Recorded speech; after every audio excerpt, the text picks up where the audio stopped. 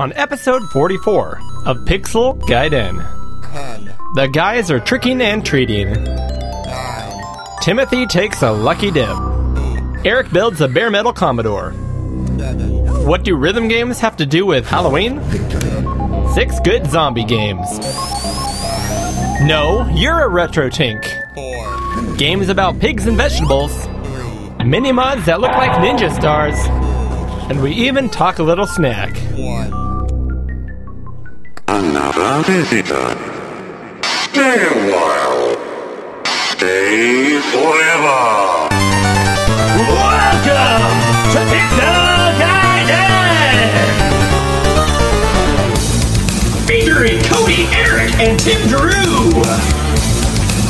Now, here are your hosts, Eric Nelson and Cody Hoffman! Do you feel scared? It's October! It is Time to be scared! the month of ghouls and witches and... Yeah, we've got a Halloween-packed couple episodes, actually. I'm not going to lie, it's kind of a pet peeve of mine. What? But we got to do it. I mean, we're producing a show. I love doing it. Halloween's my favorite holiday. You're kidding, right? No. You're one of no. those people? No, it's not my favorite holiday, but it's one. I loved Halloween as a kid, but You almost lost me as a friend, Eric. it's not my favorite. But, you know, we're blowing up, Cody. You know that? Big time. Yeah, Are we? Actually, I did not know that. I'm not gonna pretend I did know that. You know how I know that? How do you know that? Because my daughter, who's in 6th grade, Clover, she has been promoting the show to her friends. Really? And we have 2 6th grade listeners. Wow, though. So I want to do a little shout out to my little homies By name? in the 916. Wait. You're gonna shout out to your... Wait! Yep. My little homies in the 916. Pixel Gaiden! We got Marcelino and Nolan. Nolan! You're a little early on that one. Let's try it again. Marcelino! Yeah, Marcelino and Nolan in the house. In the hizzy, as they say. Loving on that 8-bit. Yep. All right. But anyway, they are. They're listeners, and they've listened to the show, and they like it. That's cool. They get a kick out of it. So We appreciate it, guys. yeah, Tell your friends. we're blowing up. Go tell your friends. All right. Well, welcome to Pixel Gaiden. Yeah. Your favorite podcast for all things retro video game, retro inspired video game, and beer. And beer. Except for Marcelino and Nolan, no beer. Root beer. No, root beer. Have some root beer. Have some root beer. Yeah, I'd have a guilty conscience if they started partaking because of their favorite new celebrities. I don't think they will. Well, real quick, we like to start every show with Pixel Gaiden with some quick questions just to jump right in some video game talk. So, quick questions. Quick questions! I'm going to kick this one off. Kick it off. Should I put the hip-hop song back on? No. Okay. Quick question! Oh! So my question to you this month of October, what is your best gamer trait? Your personal trait, and what is your worst? I'm going to have to hear you answer this so I understand the Okay. question better, but okay. So I would say my best gamer trait, and this is going to be a little controversial because Uh-oh. I think most people don't, when they hear about this trait of mine, they go, oh, that's horrible. Okay. I'm going to say my best gamer trait is that I don't finish games. Because the truth is, once I get bored and the game gets too repetitive, I don't waste my time continuing on with this 50, 60-hour game. That is good. So I'll play 4 hours, and then I'll just move on to the next thing. Or I'll play an hour, and I'll move on to the next thing. If it's fun at first, and then it just kind of gets boring, and I think that is a good trait. It absolutely is a good trait. Although, I will say, on that same note, you also play a lot of games where you're like, oh, I love that game, I need to get back to it, and you have a backlog of 200 plus. I do. That's true. So That's you true. also but- move on from games when you're not ready to move on. That's true. That's true. And I would say that's more like a bad trait. But the truth is that puts me right into the worst trait, which is I think I'm not very good at gaming time management. So, I don't carve out big enough allotments of time to actually get into a game. I have little 15-minute windows, half-hour windows, but that goes. You're like, into, cool. I got 15 minutes. Let me just start this heavy story-driven game. Yep, and what you're saying ties into that, because what will happen is I will have a game on Switch is a good example. I'll play it, and then I'll have to move on for maybe the podcast research or whatever, and then I say I'm going to go back, and I forget about it. Because, I got a lot going on in my life, so I don't go back to it. I need to actually build a management system, like on my phone or something. I got my board. Yeah, you got a board there, and I need something a little more digital, because a board doesn't last in my house. It'll get erased and written on and stuff. So anyway, that's best and worst trait. How about you, Cody? Well, I'm going to start with worst, because I think you're absolutely correct. The opposite is true with me. If I start a game, I have to like it. I have to get hooked into it. But if I ever get hooked in a game and I start playing it and I get a good way through and I'm tired of it, I still have to finish it. See, yeah, I think that's a bad thing. I kind of agree. I do agree, but it's not going to change. Well, and you'll get more money. You get your money's worth out of it. So. Well, do you? If you're actually playing something you don't enjoy, that's weird. I don't do. If I really don't enjoy it, I'll break from it. But if it's just kind of become ho hum, yeah. It's weird. It's like, why do you play? Do you play because you are trying to enjoy the moments, or do you play because there is when you finish the game? I do get that euphoric, like I accomplished it. No one cares about me, but cool feeling. But anyways, I'll say that's my worst trait. My best trait, I would say, actually it kind of relates to that, though, is if it's something I'm enjoying or if I know it's a quality game, even if it's really hard, I am determined to play it over and over and over until I can beat it. Okay. So a lot of the newer games, obviously newer systems, they're kind of made to be played through. Yeah.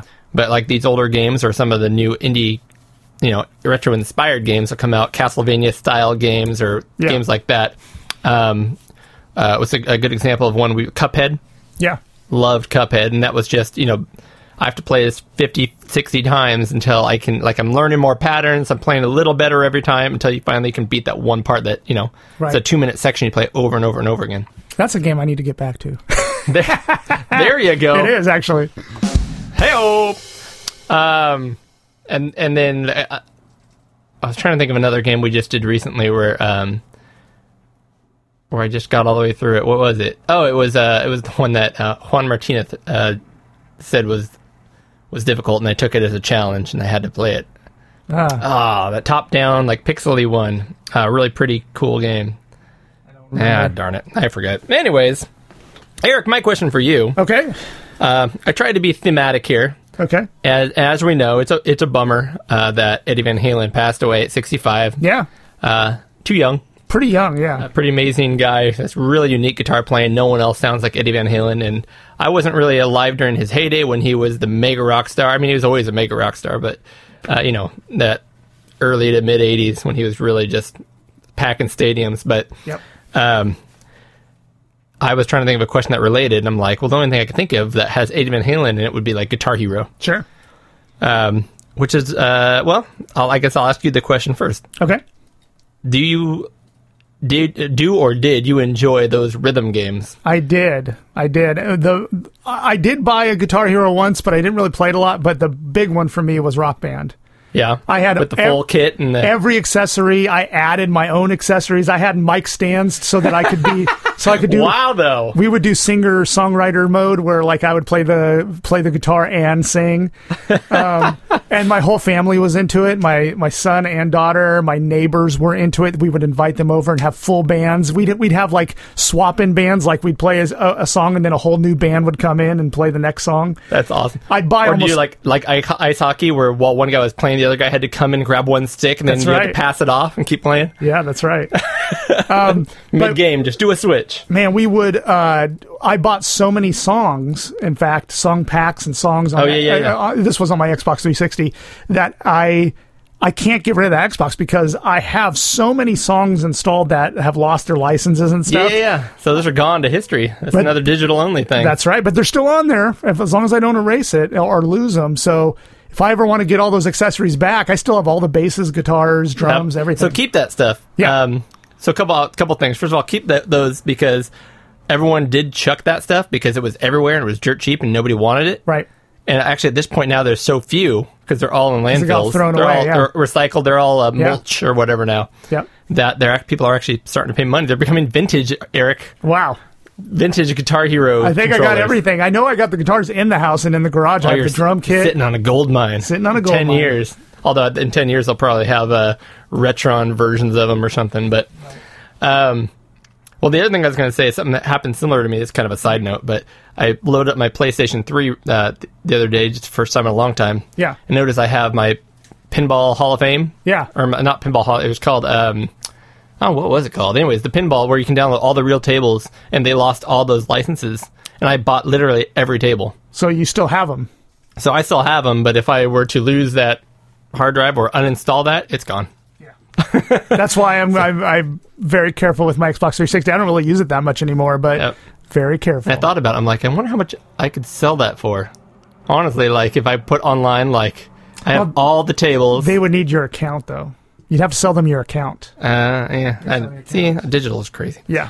My answer is I did enjoy playing those games because it was fun to hang out with people and do that stuff. I could never, because I do play instruments, so do you. Yep. Yep. But so I always found it so difficult to do what they're trying to tell me to do because like it'll skip notes, like it'll just start you on easy and work your way up. Right. But easy's harder because I want to hit all the notes because that's what I see and hear. Yeah. And then a lot of TVs we played on back then had lag. It did. So like it was just an exercise in frustration. So unless you just got drunk and smashed potato chips in your face and laughed all night, that was fun. That was fun. And in Rock Band, there was a screen where you could synchronize the lag with your device. And we would just do that as kind of a little ritual. Every time we'd play the game, we'd launch that little tool to synchronize. Yeah. And it pretty much worked. Yeah, I remember trying to play in Rock Band with playing drums, and I'm like, I'm playing on the music, guys. I promise you I'm playing on the music. Like, oh, maybe it's not. Maybe you have to hit it harder. I'm like, no, I'm playing. I swear, I don't know what to tell you. Yeah. Anyways, I've never collected really with any rhythm game, even like Parappa the Rapper, which everybody apparently now is a huge fan of because Mr. Flack O'Hara put it on his Sprite Castle show, and it's stuck in everyone's head. Oh, yeah. Crack, the egg into that's the right. bowl. Crack. That is quick questions. Actually, no, let's throw the one in. We have one more here from Tim. Okay. Tim is not on this episode. He'll be on our next episode, October 31st, our Halloween episode, released on Halloween. Yeah. Wow, look at that. That is poignant. And his question is a simple one. Yeah. What is your go-to gaming snack? I'll let you go first on this one. Well, it's become Crunchies. Thanks, Tim. Thanks, Tim. Yeah. Just I honestly never had a go-to gaming snack, but because of Tim, it's now Crunchies. Now, I will say, which are a chocolate bar, by the way, a crunchy honeycomb chocolate bar from the UK, which Tim sends over here as packaging for the various items he ships over. Now, the only thing I could think of when I was younger was I used to love, and I still do it now, but taking like a whole sleeve of Ritz crackers, just putting them all out on the plate, and just putting like a half of a Cheese Whiz. no, well, not quite, but no, yeah, like a cheese slice. Yeah. When I was younger, it was a Kraft single, but now I cannot eat that stuff Can't eat anymore. those anymore, yeah. But real cheese, and just put a piece on there and microwave it until it bubbles. Yeah. That'll be my go-to gaming snack. So I don't know what game on Sprite Castle that would be the snack for, but yeah, I gotta admit, I don't eat snacks when I game at all. I don't want to mess up those pretty controllers. Exactly, but I have gotten to the point where, and this is gonna make me maybe sound like a total alcoholic, but like I love just grabbing a beer and going and playing, and then like taking a little break, going get another beer, et cetera, et cetera. Yeah, I mean, I do love drinking beer while I play games. Heck yeah. So, yeah. but as far as snack, I mean, yeah, Crunchy's a good one. Beer's a snack. Yeah. Speaking of which, let's have a snack, Eric. Oh, Actually, you know what? Before we have a beer, yeah, okay. which we like to partake in the beers during the show. Yeah. Real quick, before we go any further, I did promise Amigo Aaron from the Amigos, of which we are part of the network now, the Amigo Retro Gaming Network, Yes. that we would have a dram for him. Okay. Do you do whiskey, Eric? I don't. I stopped it. That's a young man's game. I stopped it like probably 12, 15 years ago. Whiskey, so I'm gonna just a dram, just a little, Okay. just a taste. This is now Aaron doesn't do Scotch, I don't think. He's more of a bourbon guy. I actually love this stuff. So this is Lafroig, Okay. and this is a very, very smoky Scotch. Okay. So to the Amigos, the network, and Mr. Flack O'Hara, all our brethren, and Craig, Yeah. everybody over there at the network. This is a nice little a whiskey drink to say thanks for bringing us on. What do you think about the nose on that? Yeah, it's peaty. Very peaty. Before it gets supposed to be one of the heavier peat one, and it is. I love it. I tried to acquire a taste for whiskey about 15 years ago. Like one of my friends was really into it, and I do like sitting there and sipping one, and it I can appreciate it, but I gotta say I moved away from the hard liquor a long time ago. I just can't do it anymore. You wouldn't have to run as much. That's true. That's true. Just replace that beer. Yep. Well, I do enjoy this. Anyways. Yeah. To you, and we forgot to cheers, so cheers, sir. Yes. No, it's good. I mean, it's good. Definitely very good. You can get show information on our podcast at pixelguiden.com. You can also listen to our show on the Amigos Retro Gaming Network at anchor.fm/Amigos Podcast. You can reach us on Twitter at pixel_guiden. You can reach me, Eric, at DuhProject, DUH Project. You can reach Cody at Oddball, which is at ODDBA1149. Or you can reach Tim Drew at Sanction, at SANXION. Please review us on iTunes or Apple Podcasts or any of the podcatchers that you use. It helps us quite a bit.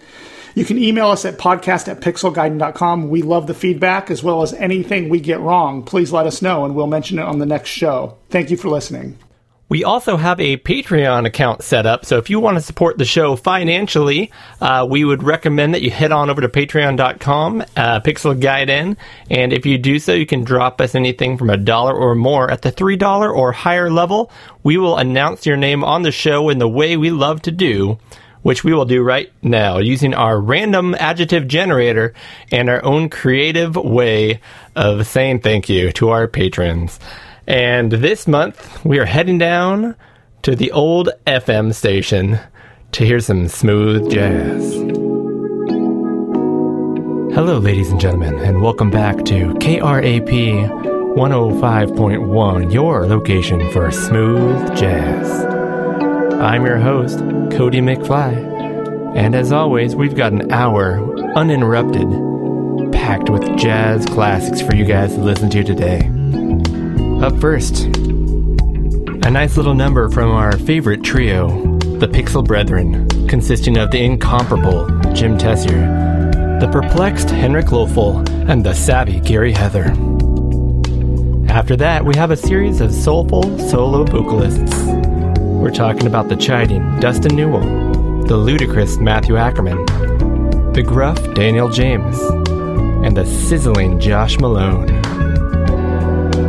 After that, we have a tasty new group of 5 young gentlemen consisting of a drummer and 4 bass players.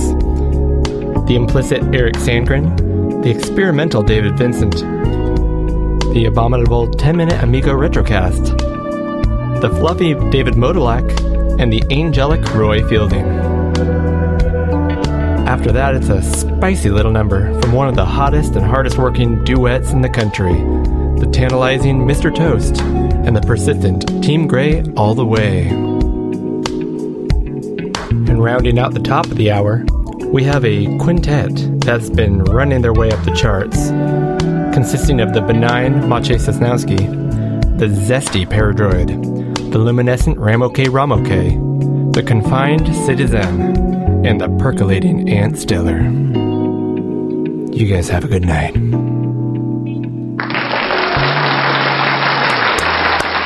Thank you. Yes, they make it. They're the heroes. They're the real heroes when it comes to this podcast. Them and the people that brew the beer. Yeah, exactly. All right, Eric. So now that we are back live to tape here, how did you enjoy your, what did you call it again? The wee bit of the creature. Wee bit of the creature. Is that like a Scottish thing or I Irish? think so.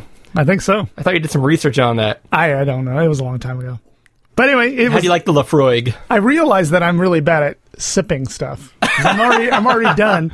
I'm more of a taking shots kind of guy. You just let it touch your lips, Eric. Just let it touch your lips. Yeah. All right. Well, while I finish this, I think it is time for us to crack into our first beer of the episode. Oh, sweet. And then we will, so while you go ahead and pull that out here. Sure. This episode Of course, Eric and I are going to hop into the news in just a second. And then we've got a little something from our boy Tim Drew. Tea Time with Tim. He grabbed what he called a lucky dip. Yeah. On our last month's episode, where he bought a big old lot. Actually, he got it for free. A big old lot of cassette games for various old microcomputers, and he rummaged through it with his hand and pulled out 4 games, and he was going to review them. And it was pretty funny. It's a good way to do it. Yeah, no, I'm excited. Innovative. I have not heard it yet. I'm excited. I haven't either. And then we've got a little segment from Eric as well, an Eric's take, huh? What did you cover? I covered BMC 64, Bare Metal 64, and a little project I did to build a one machine to rule them all. You can play any Commodore 8-bit machine on it and be on the same machine. So, and is that FPGA nope, based? It's Raspberry Pi. Raspberry Pi based, that's right. Yep. It basically is Vice. So it is Vice, but it runs on bare metal. So the benefits of that are there's no lag on it. We'll talk about it later because it's in a couple of different segments here. So once I get a few other projects around here tied up, I do want to. I have all these extra cases downstairs, and that'd be perfect. It'd be perfect and cheap and super easy. And I have extra keyboards. Yes. I can't wait to talk about this. Okay. Yeah. Ooh, So, I see a nice cold beer. I can tell by the sweat on the can. Yep. So I got this with you in mind. So because it's a sour, so it's called a Pog Smoothie Sour. Yes. It's made by Sudworks Brewing in Davis, California, which is just about 30 miles from here, maybe 20 miles. College Town. This is by Sudworks, which is a great brewery. It's called Funhouse, the Funhouse Sour Series.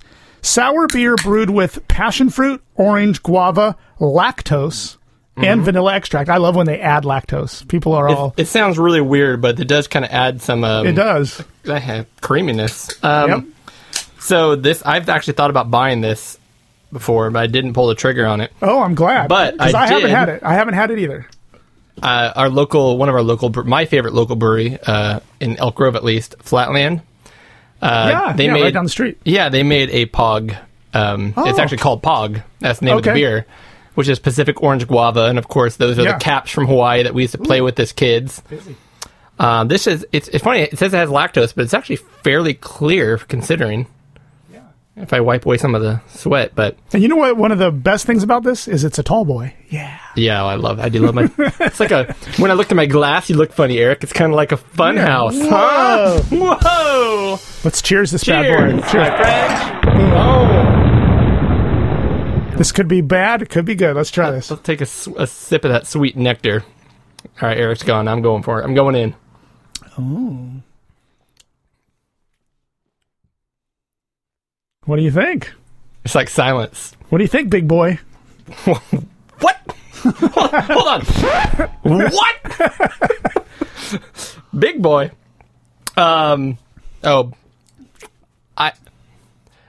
It's one of these beers that I'm afraid to say I like it right now. Right. But I think I like it because it tastes like juice. It does taste like juice. It really does. Like juice. I mean, it is sour, but it's not like, you know how some sours go out of their way to make you know it's a sour. Like, this is sour. This is more like, hey, this is sour. Hey guys, this is sour. This is sour, guys. You have to see Eric's hand kind of flailing in the air as he says it. This reminds me of that commercial. Oh, soda, purple stuff. Oh, right, Sunny D. And that's what it tastes like to me. I mean, it is very crisp and very refreshing. Yes, it is. And very fruity. And we recently had a beer, my wife and I had a beer, where she just couldn't say that she liked it. She's like, I don't like it. I don't like it. And I'm like, all right, I understand it doesn't taste like beer. All right.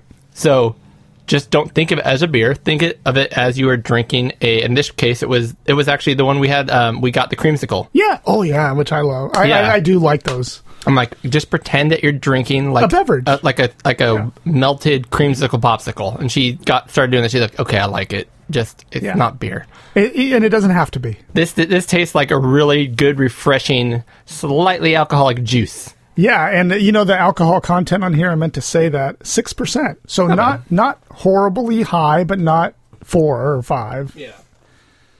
So not a bad one. I can tell you I like this, but I don't know if you're ready to rate it yet. Well, So I'm going to pick the rating scale, and there's a reason why. Okay. I don't know if you played with these when you were a kid, but you're a little older than me, so maybe not. But when I was a kid, we were all into Pogs. Yeah, I remember Pogs. Yeah, you remember all the dumb little kids my age buying them.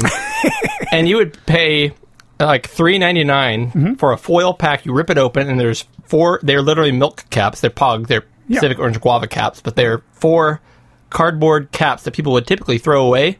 But now they're making them and printing pictures on them, and they were the dumbest Little characters, and they look like stuff. Actually, I bet a lot of stuff was made on like an Amiga. Sure. Because a lot of the stuff looked kind of pixely and like it was hand drawn by somebody who had no art skills, but it's just like, what if I took this multicolor hippie background and put like a smiley face on, and we'll put that in the pack. And we bought this, that ate it up. So it'd come with 4 Pogs, and it'd come with 1 plastic slammer. Okay. And the slammer, if you actually played the game, which the game was terrible, like you just try to smash the Pogs with the slammer. How many you flipped over, you kept, and so it was like gambling. You were like losing your Pogs to other kids. It was terrible. The whole thing was terrible. I regret that hobby the most. Nonetheless, out of 35 slammers. Yeah. 35 slammers, 35 slammers. 35. Okay. Now, are we rating this as a beverage or as a beer? Because that makes a difference. No, let's do it as a beverage. Do it as a beverage. I take things as they are. I do enjoy it. Man, if it was still really hot out and I was sweating, it'd be really, really good. I'm going to give it a 28 out of 35. 28 out of 35. I like it. I think I'm going to give it... definitely like it. I think I'm going to give it a solid 30. I actually really like it. Refreshing. Really good. Awesome. Hey, Marcelino, Nolan, don't drink this. Alcoholic, but unless we have some other listeners with those names. I don't know. Right. If you are, please write in. We need to know who you are. All right, guys. One more thing. I already covered one piece of errata and feedback, and that was that I was supposed to drink whiskey, and I did not do that in the last show. Promise fulfilled. Promise fulfilled. Let's go ahead and... All right. That's my affirmative noise. Also, I mentioned on the last show, live on tape, that we were going to fix our intro to catching up to say Cody and Eric, and we were going to say and Tim. Yeah, and just slice in Tim. Yeah, and Tim. I didn't. Yeah. Yeah. And then we said, I noticed that when I was like, we're going to do it, and I didn't. I noticed that when I re-listened. And this time we're going to have to try to remember it again because I didn't change the sound effect. So you'll hear one of us, hopefully, or both of us yell, and Tim! And Tim. Okay. That'll be on the next episode, October 31st. Do we have any other feedback or catching up, Eric? No. Then let's go ahead and jump right into... the news! Reporting the news! All right, so news item number 1. I don't know if you remember talking about Scott Pilgrim, a video game. I do. That was a lot of people like to point to as a really great game that I never got the chance to play. And I've never played it either. Because it was basically the licensing and everything killed it, and so all the digital stores had to take it down, so if you didn't have it, it was gone. Well, licensing came through, and it is back. Scott Pilgrim vs. the World. The game returns as a complete edition. And it's on Xbox, PlayStation, and the Switch. Is it out now? PC and Stadia. Because I looked for it when I saw this in your launching notes. holiday 2020. Yeah, so it's not out yet, but... I've heard this on no less than 3 or 4 podcasts over the last 3 or 4 years, and it's like the legend of the Scott Pilgrim, and the lesson about licensing and removal on. Yeah, everyone uses this, but yeah, this is a game that I've heard great things about. And if you look at it, Eric, it's a brawler, which I know you love a good brawler. I do love a brawler, but I've heard such great things. I want to say I believe it has like RPG type elements in it and stuff. I'm not entirely sure, but it looks killer. And I know it's very story-driven, but not in an overly story-driven kind of way. I'm sure you've seen the movie. I have seen the movie. Do you like the movie? I'm going to watch it again. I did remember really enjoying it, but I think it's one of those movies that I probably missed more than half the references because there were so many. Yeah. Straight-up nerd culture, and this guy who's going back and has to... It's like a superhero thing, but this nerdy guy who has to go back and try to win his this girl's heart by fighting each of her, 7 exes. Yeah. And it's all super video game related. It's so cool. It really is cool. In that show, there's 2 women in his life. There's his girlfriend in the beginning, Knives Chow. Okay, yeah, I don't remember all the details. And then there's the main one, and her name escapes me right now. But Man, I remember when I first saw that movie, I was like, oh man, I think Knives Chow is like the best one. Oh, yeah? Yeah, I would have stuck with Knives. Anyway. Eric's hot take. That is my hot take. Anyways, back to the show. Exactly. I went off the trail there. I love it. I love it. That's right. We got a record scratch to bring us back every time now. You got the next one here, Eric. Yes. So, have you heard of RetroTink? I absolutely have, and I never really had to use for one. But I've been talking offline, and I think that might come in handy. But what were you going to say about that? So it's definitely going to come in handy if we start doing YouTube videos, which we might in the future. Spoiler alert. Because you can plug in any composite or S-video system into these upscalers, and these RetroTinks are like some of the best on the market without going into that crazy one. I forget what's the super one. It's like $300. The FrameMeister. Yes, that one is crazy expensive. Now this one is RetroTink's always a little cheaper, half the price pretty much. Actually, I think even the normal one's $129.99 according to this. So yeah, exactly. Almost a third. But the guy who makes RetroTink, I forget his name now. I should have made note of that. But you'd think if we did news, we'd actually research stuff. But one thing I love about this guy, no Kickstarter. He just made a bunch and put them up for sale. Yeah. And the beauty of this is and here it is. Here's a picture. Here's the real one. Oh, you got it. Look at that. I brought it in there. I'm here looking online. I'm like, what size is that? Oh, wait, it's right here. So the Mini removes the component. So, if you have a system that uses component, you don't need that. And I don't really need that anyway, because my TV has component and it looks pretty good.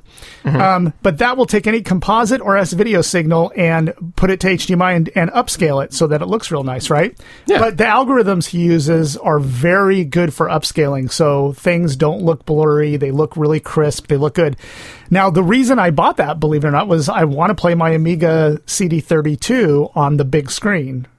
And I plugged it into that, and it works great. Oh, that's awesome. Now, that comes with an N64 cable because he makes a special cable that comes N64 out into that and into S-Video, and it looks amazing through that RetroTink Mini. And that's included. It comes in the box. Awesome. So for $70, you get this RetroTink Mini. It has RCA, composite, S-Video, and it converts it to HDMI. And it also runs on any phone charger, or if your TV has a USB plug. So you don't even need a charger. You can just plug it into your USB plug on your TV, and that powers it. And this actually does matter to us. It auto detects NTSC, PAL. It sure does. And even CCAM, so all those French games we play. Exactly. I don't think I own a single French anything, but there's not a whole lot of CCAM out there. My CD32 looks amazing on it. I mean, it's beautiful. That's cool. And I've tried my N64. I actually have a converter to HDMI cable for my N64, but the RetroTink makes it look much better. So that thing. Now, what I do worry about when I see this, first of all, it looks like a great product, great price for what it is, especially since everything else in the market is so much more. Even the plastic is pretty good quality plastic. It's see-through and purple, but which makes you think cheaper, but it's not. It's solid. It is kind of a weird shape. It's not. There's no flat side to it, so it kind of just wobbles on your table, which is kind of interesting. Well, whatever. The truth about it is that it hangs off the back of my TV. I don't even put it on a console. Okay. It just hangs there. That makes sense. And it works brilliantly. It is and it's $70. But what I worry about is because it is. So when you buy this, I'm just going to go on a limb here, just from what I've heard from other people. Just looking at it's one small board with a few components on it, not a whole lot to it, which makes me worry because what you're paying for is the guy's algorithm and his program, his research, his development, all that stuff, and that's worth money, and it absolutely should be. Yep. But what happens when people do this is something simple like this will start showing up on Alibaba for $20. Sure. Called the RetroTink asterisk.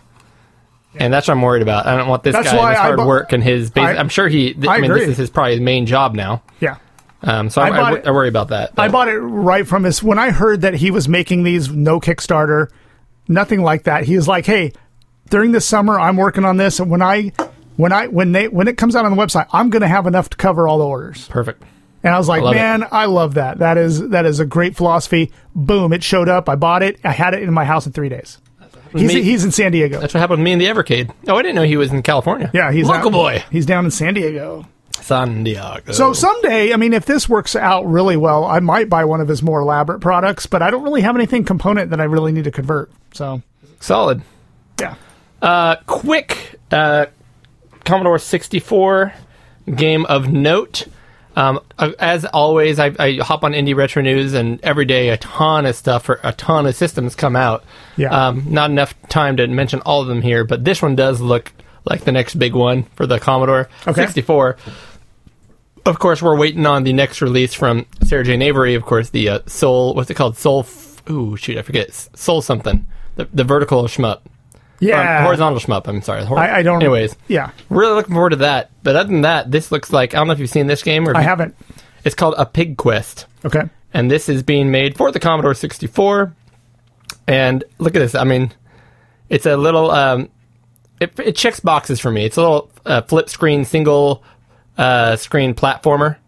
But almost has a Ghosts and Goblins kind of feel.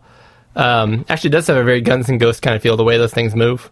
Yeah, the funny thing is the tree part looks a little like Bare Essentials, but the graphics are so much more detailed, and you can fire. Whereas Yeah. Bare Essentials, you can't. And when you fire, you throw a spear like Ghosts and Goblins. Yeah. I should probably have looked up who is making this, but it looks really good. In fact, here, it's a link to Twitter here, so this should tell us right now. Oh, it's Antonio Savona, so I'm buying it. There you go. Oh, yeah, Done. yeah. Of course, he made He's a legend. Fix-It Felix Jr., and he did. made... I'm blanking on the other ones. He made a ton. All his games have been gold. So, yeah, I'm buying that. That's not even a question. Cool. No, it looks beautiful. I will be getting that as well. Kind of like you got an Amiga game recently. What did I put down here? I think we should make an effort to make a segue, no matter how difficult or how bad we do. We have to make a segue in between every link from now on. Okay. For the show, it. at least. I'm going to try it. All right, let's do it. Okay, so on the Amiga, I noticed on the Amiga platform, so you played Vegetables Deluxe on the Commodore 64 during one of the competitions or something, right? No, it was right before it was going to come out on cartridge. Okay. Yes. And you played it and you liked it, but you noticed there were some downsides to that game. There was, but no one else had mentioned them. Okay. And so I don't know if there was something with the timing on my system, or maybe it was PAL and I was empty. But basically, I'd make a match. Yeah. And as stuff fell, it would just make matches. Like, I would literally go 20 seconds before I could even play again, because there's so many matches. Like, Oh, that's a good thing. I couldn't stop. I mean, if there's a cascade waterfall effect of matches, because... Yeah, but it was constant. Like, there was no... I played for like a half an hour. I'm like, does it end ever? I don't... Like, there was that's no weird. challenge whatsoever when I played, so it was weird. That is weird. Which I've seen videos, and that's not the norm, so I don't know No. what was going on with my copy. So I got the Amiga, which supposedly fixed a bunch of issues. Okay. So I never played the original because I don't like puzzle games. But I decided, hey, I'm going to try this on the Amiga, download it, and I loved it. I loved all the different modes. I had a blast playing it. One thing that happened to me, though, during playing it is I got to level, I think, 12 on the shopping mode. Do you remember that? It's called shopping mode. I don't remember that. So there's this thing called shopping mode where you have to... There's a shopping list of vegetables you have to get, and you have to do the matches and Oh, that sounds fun. clear them all to zero. Yeah. Okay. And I was ripping this up. I was like, oh man, I'm doing so great. I'm on level 12, and then it crashed.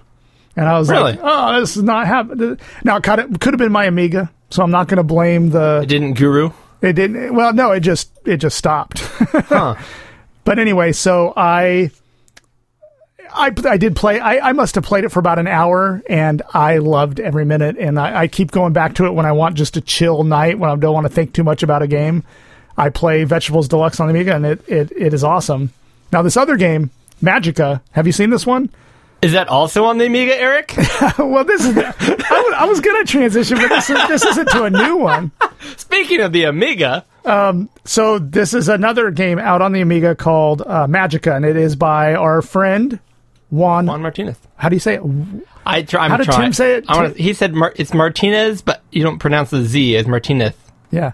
I can't. I'm sure I'm doing it wrong, but Yeah. that's how I heard it. But So he made this game originally on the Amstrad CPC. I have played it on the Amstrad. When I got my M4 cart and my Amstrad from Tim, How'd you like it? it was probably the game I played the most when I had that all set up. It is a beautiful game. Solid. It's almost a single screen. little like Bubble Bobble, but I mean, Yeah. You're basically running around and you're finding potions, and That's more or you less convert- what Juan does. He makes really solid games and he play tests them, so their difficulty curve is great. Yes. And they're usually a known quality game. Yep. And he'll make a small tweak to it to kind of make it his own. Yeah. And it makes it just fresh enough to be solid and fun and great. Yep.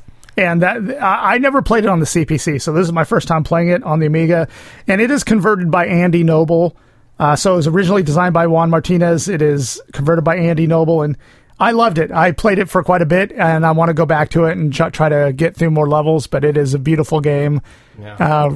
Totally solid game. So, and we can go back, if you go back to episode 25 of Pixel Gaiden. Pixel Gaiden. You can see Tim's interview with Juan, and it was a great interview. That's right. If you went back into the Pixel Gaiden catalog, you'd also notice that I did a product review for Atom power supply from Commodore Forever. And so I have some more Commodore Forever news, Eric. Whoa! You see how I did that? That was a nice transition. It was kind of long.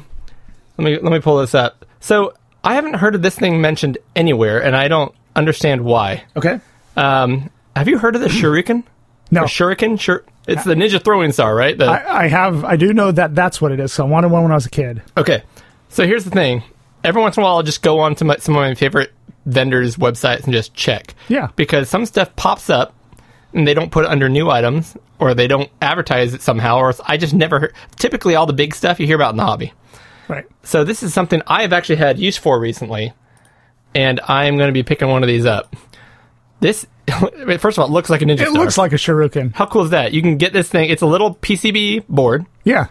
You can get it in black, red, yellow, or white, and you can see the edges of it. There's a hole in the center, Yep. and the edges of it have like a ground. You know how when you have a PCB board, the ground's on the outside, right? Yeah.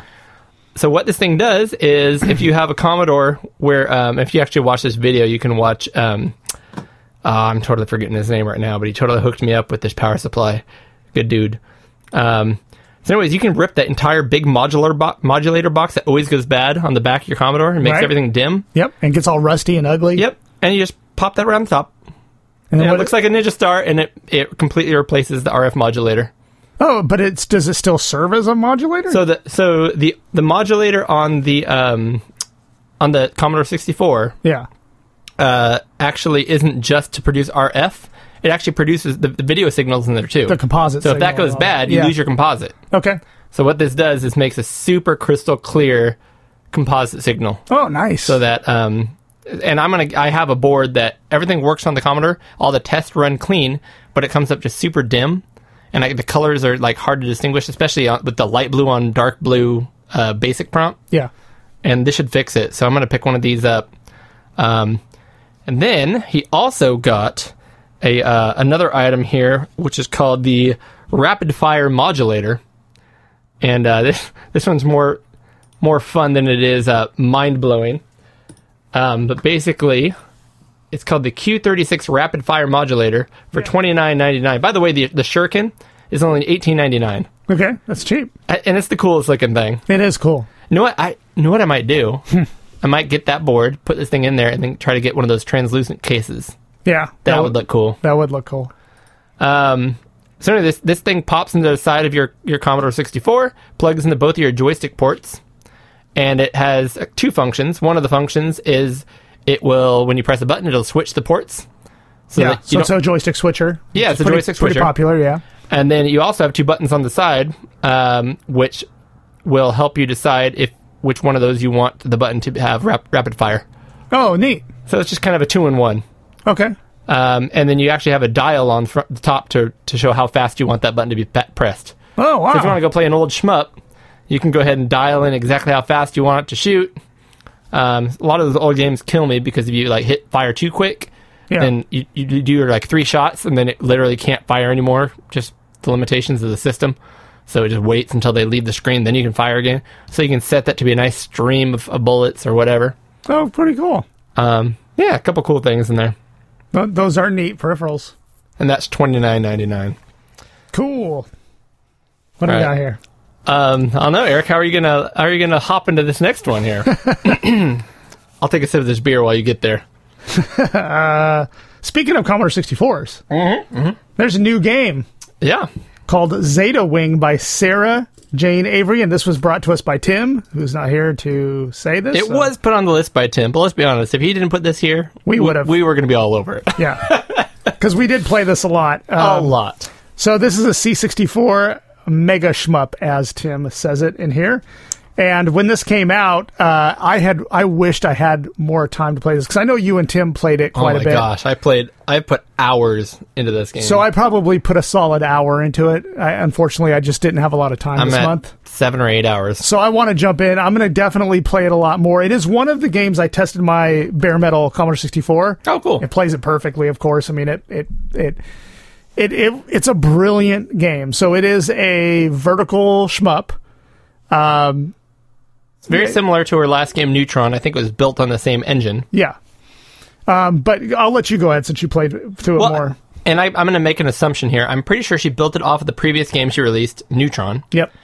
And what I saw on Twitter is we were all waiting for her new game coming out, which I still can't remember, Soul something. Right. Awesome looking side-scrolling with mind-blowing graphics, and the things she's doing are crazy. But to take her mind off of that, when she got to a hard part, Yeah. it looked like she would say, all right, let me just work on another game just to clear my mind and come back fresh. Yeah. And this was a game she created kind of off to the side. Yeah. Now, the thing that I'm not quite sure about, Tim regards it as a mega shmup, Okay. and you say it's an amazing, or what do you say? You said just really high praise, right? Yeah. I think it is great. I think it's a fantastic game. What makes this game great, and what I've told her online and other people, what makes it great is it's been she worked for Sega and a few other companies. Yeah. She made games commercially and professionally, and I mean this one's being sold for money, so that's professional too. Sure. But it's been play tested. And in fact, I've seen her put videos up saying, hey, I'm trying to figure out when this happens, this feels too quick, and I don't think the player will be able to react. Yeah. Like, she has that mindset where, how do I position enemies? Well, how do I make this game fun and challenging and satisfying? Like, how do I meet those requirements? Yeah. This game, I would say, except for some really cool parallax tricks she does, this game isn't technically impressive, Okay. but it is masterfully designed as far as level design, picking gameplay elements that make it feel satisfying and fun. I did play this on medium, and we're going to talk about this on the next episode and catching up, because Tim and I aren't going to be able to shut up about it. I played it on the medium difficulty right when you turn on, and you can tell that was the sweet spot. If you put it on easy, it becomes easy, but it also becomes like stagnant because there's kind of spaces in between enemies and you're kind of waiting. If you put it on hard, it's like, oh, she had to add 1 or 2 ships to every swarm, what do you call it? Yeah. And trying to make it harder, and it almost like you couldn't get them all, like it wasn't possible. And I only played it on the normal setting. Whatever it started with, that's the only one I played on. I think Tim started on easy. Everyone's different. Everyone does it their own way. Yeah. So anyways, I think this is a great game. I don't think it's it is, I would even probably maybe say a masterpiece, but I don't think it's brilliant as far as technical. I think that game is coming from her. Yeah. And I can't wait to, and if this comes out on a cartridge, some people would say it'd be cool to see all 3 of her shmups come out on a cartridge. That would be cool. I would buy that in a heartbeat. If her new game comes out on a cartridge, I will be buying it. If this game or Neutron came out on a cartridge, I don't know, because cartridge prices are very high for these games. Sure. And I've already played it at this point. I'll be honest. Right. But money was paid for it, and she was compensated, and I will buy anything she makes at this point. So. Yeah. So. Yeah. Tell me about whale. Speaking of fish. A fish? Did we talk about fish? It's a mammal, dang it. It is a mammal. Dang it, it's a mammal. All right, let's try this back. Anyways, that was Zeta Wing by Tim. Tim sent it in. That was Zeta Wing by Sarah Jane Avery. You know what else has wings? Kind of more like a wing of the sea, Eric. Wing of the sea. Would be a whale. Oof, that's a stretch. Okay. Oh, am I going to get no, Eric.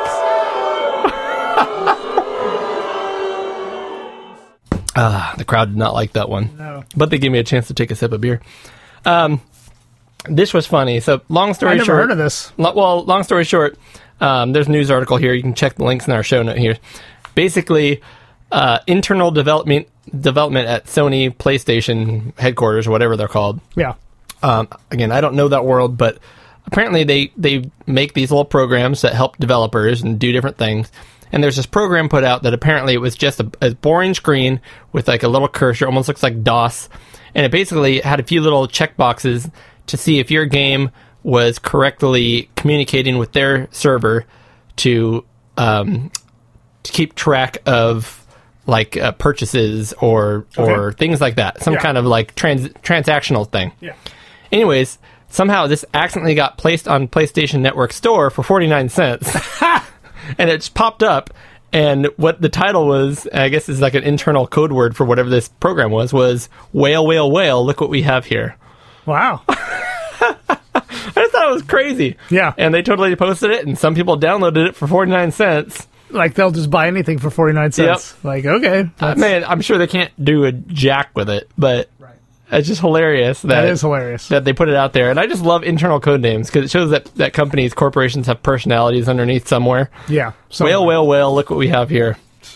So, I thought that was pretty good.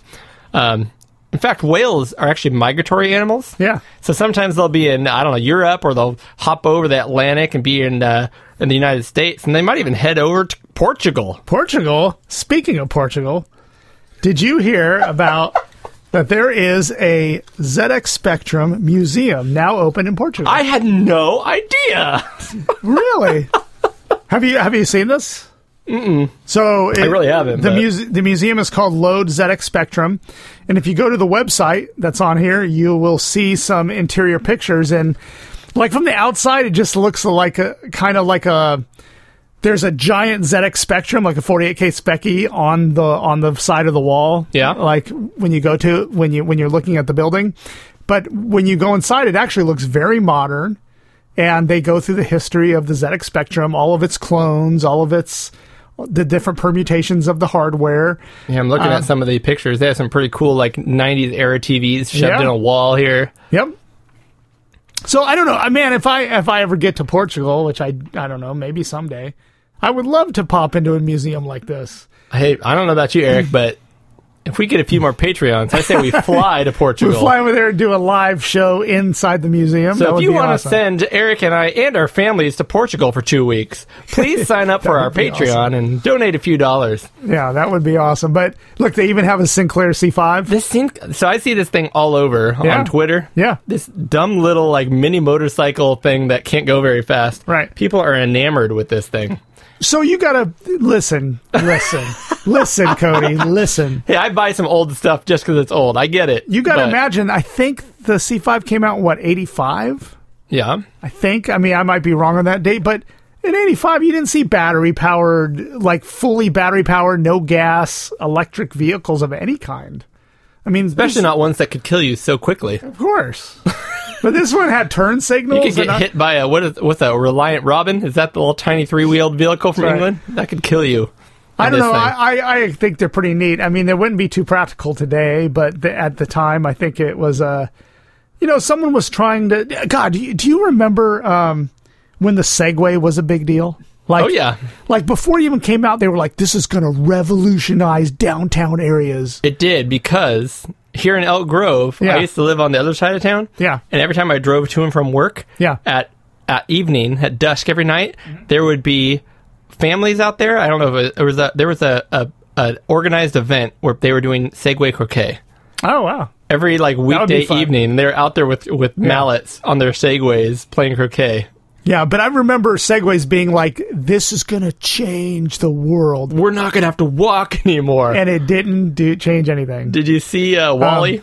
Yeah. So I think that was kind of what this was about. Like, hey, we want to make clean battery-powered vehicles and stuff. But I love that it was commercially produced. And the guy was crazy, and he just said, whatever, I'm going to sell it. And some got out there. Without these people, I mean, you wouldn't have innovation. So, I mean, I think it's pretty cool. So quick shout-out to another Migos Network show, which is This Week in Retro. Yeah. Which is actually our news. If you listen to our news right now, it's us talking about stuff we want to talk about that's news to us. Yeah. Let's be honest, right? Yeah. This is not like hard-hitting, accurate time accurate news. No. But yeah, Boat and Neil. Yeah, Retro Man Cave. From Retro Man Cave have that show. And they were talking about this on their show, and it's actually being remade. It's being reproduced now. Yeah. That's crazy. I heard that it's almost, I don't know if it is a Kickstarter, but it is something like that where if they reach a certain number, I think they'll start making them or something. It's something like that. And it actually is a family member of Clive Sinclair, I think. Yeah. It's his son or something, right? Yeah, they are related somehow, correct. So, I don't know. I think it's pretty neat. I do think I'm having fun making fun of it. I think it's crazy, and honestly, if the price was right, I'm weird enough to just be like, whatever, let's try it. Sure. I know it can only go up in value because it's weird and niche. So, yeah. You know me, if I can get on something weird and niche, knowing it's going to only go up in value, I'll try it. Right. Yep. So anyway, that C5 Sinclair is not free. It's not. You have to pay money for it.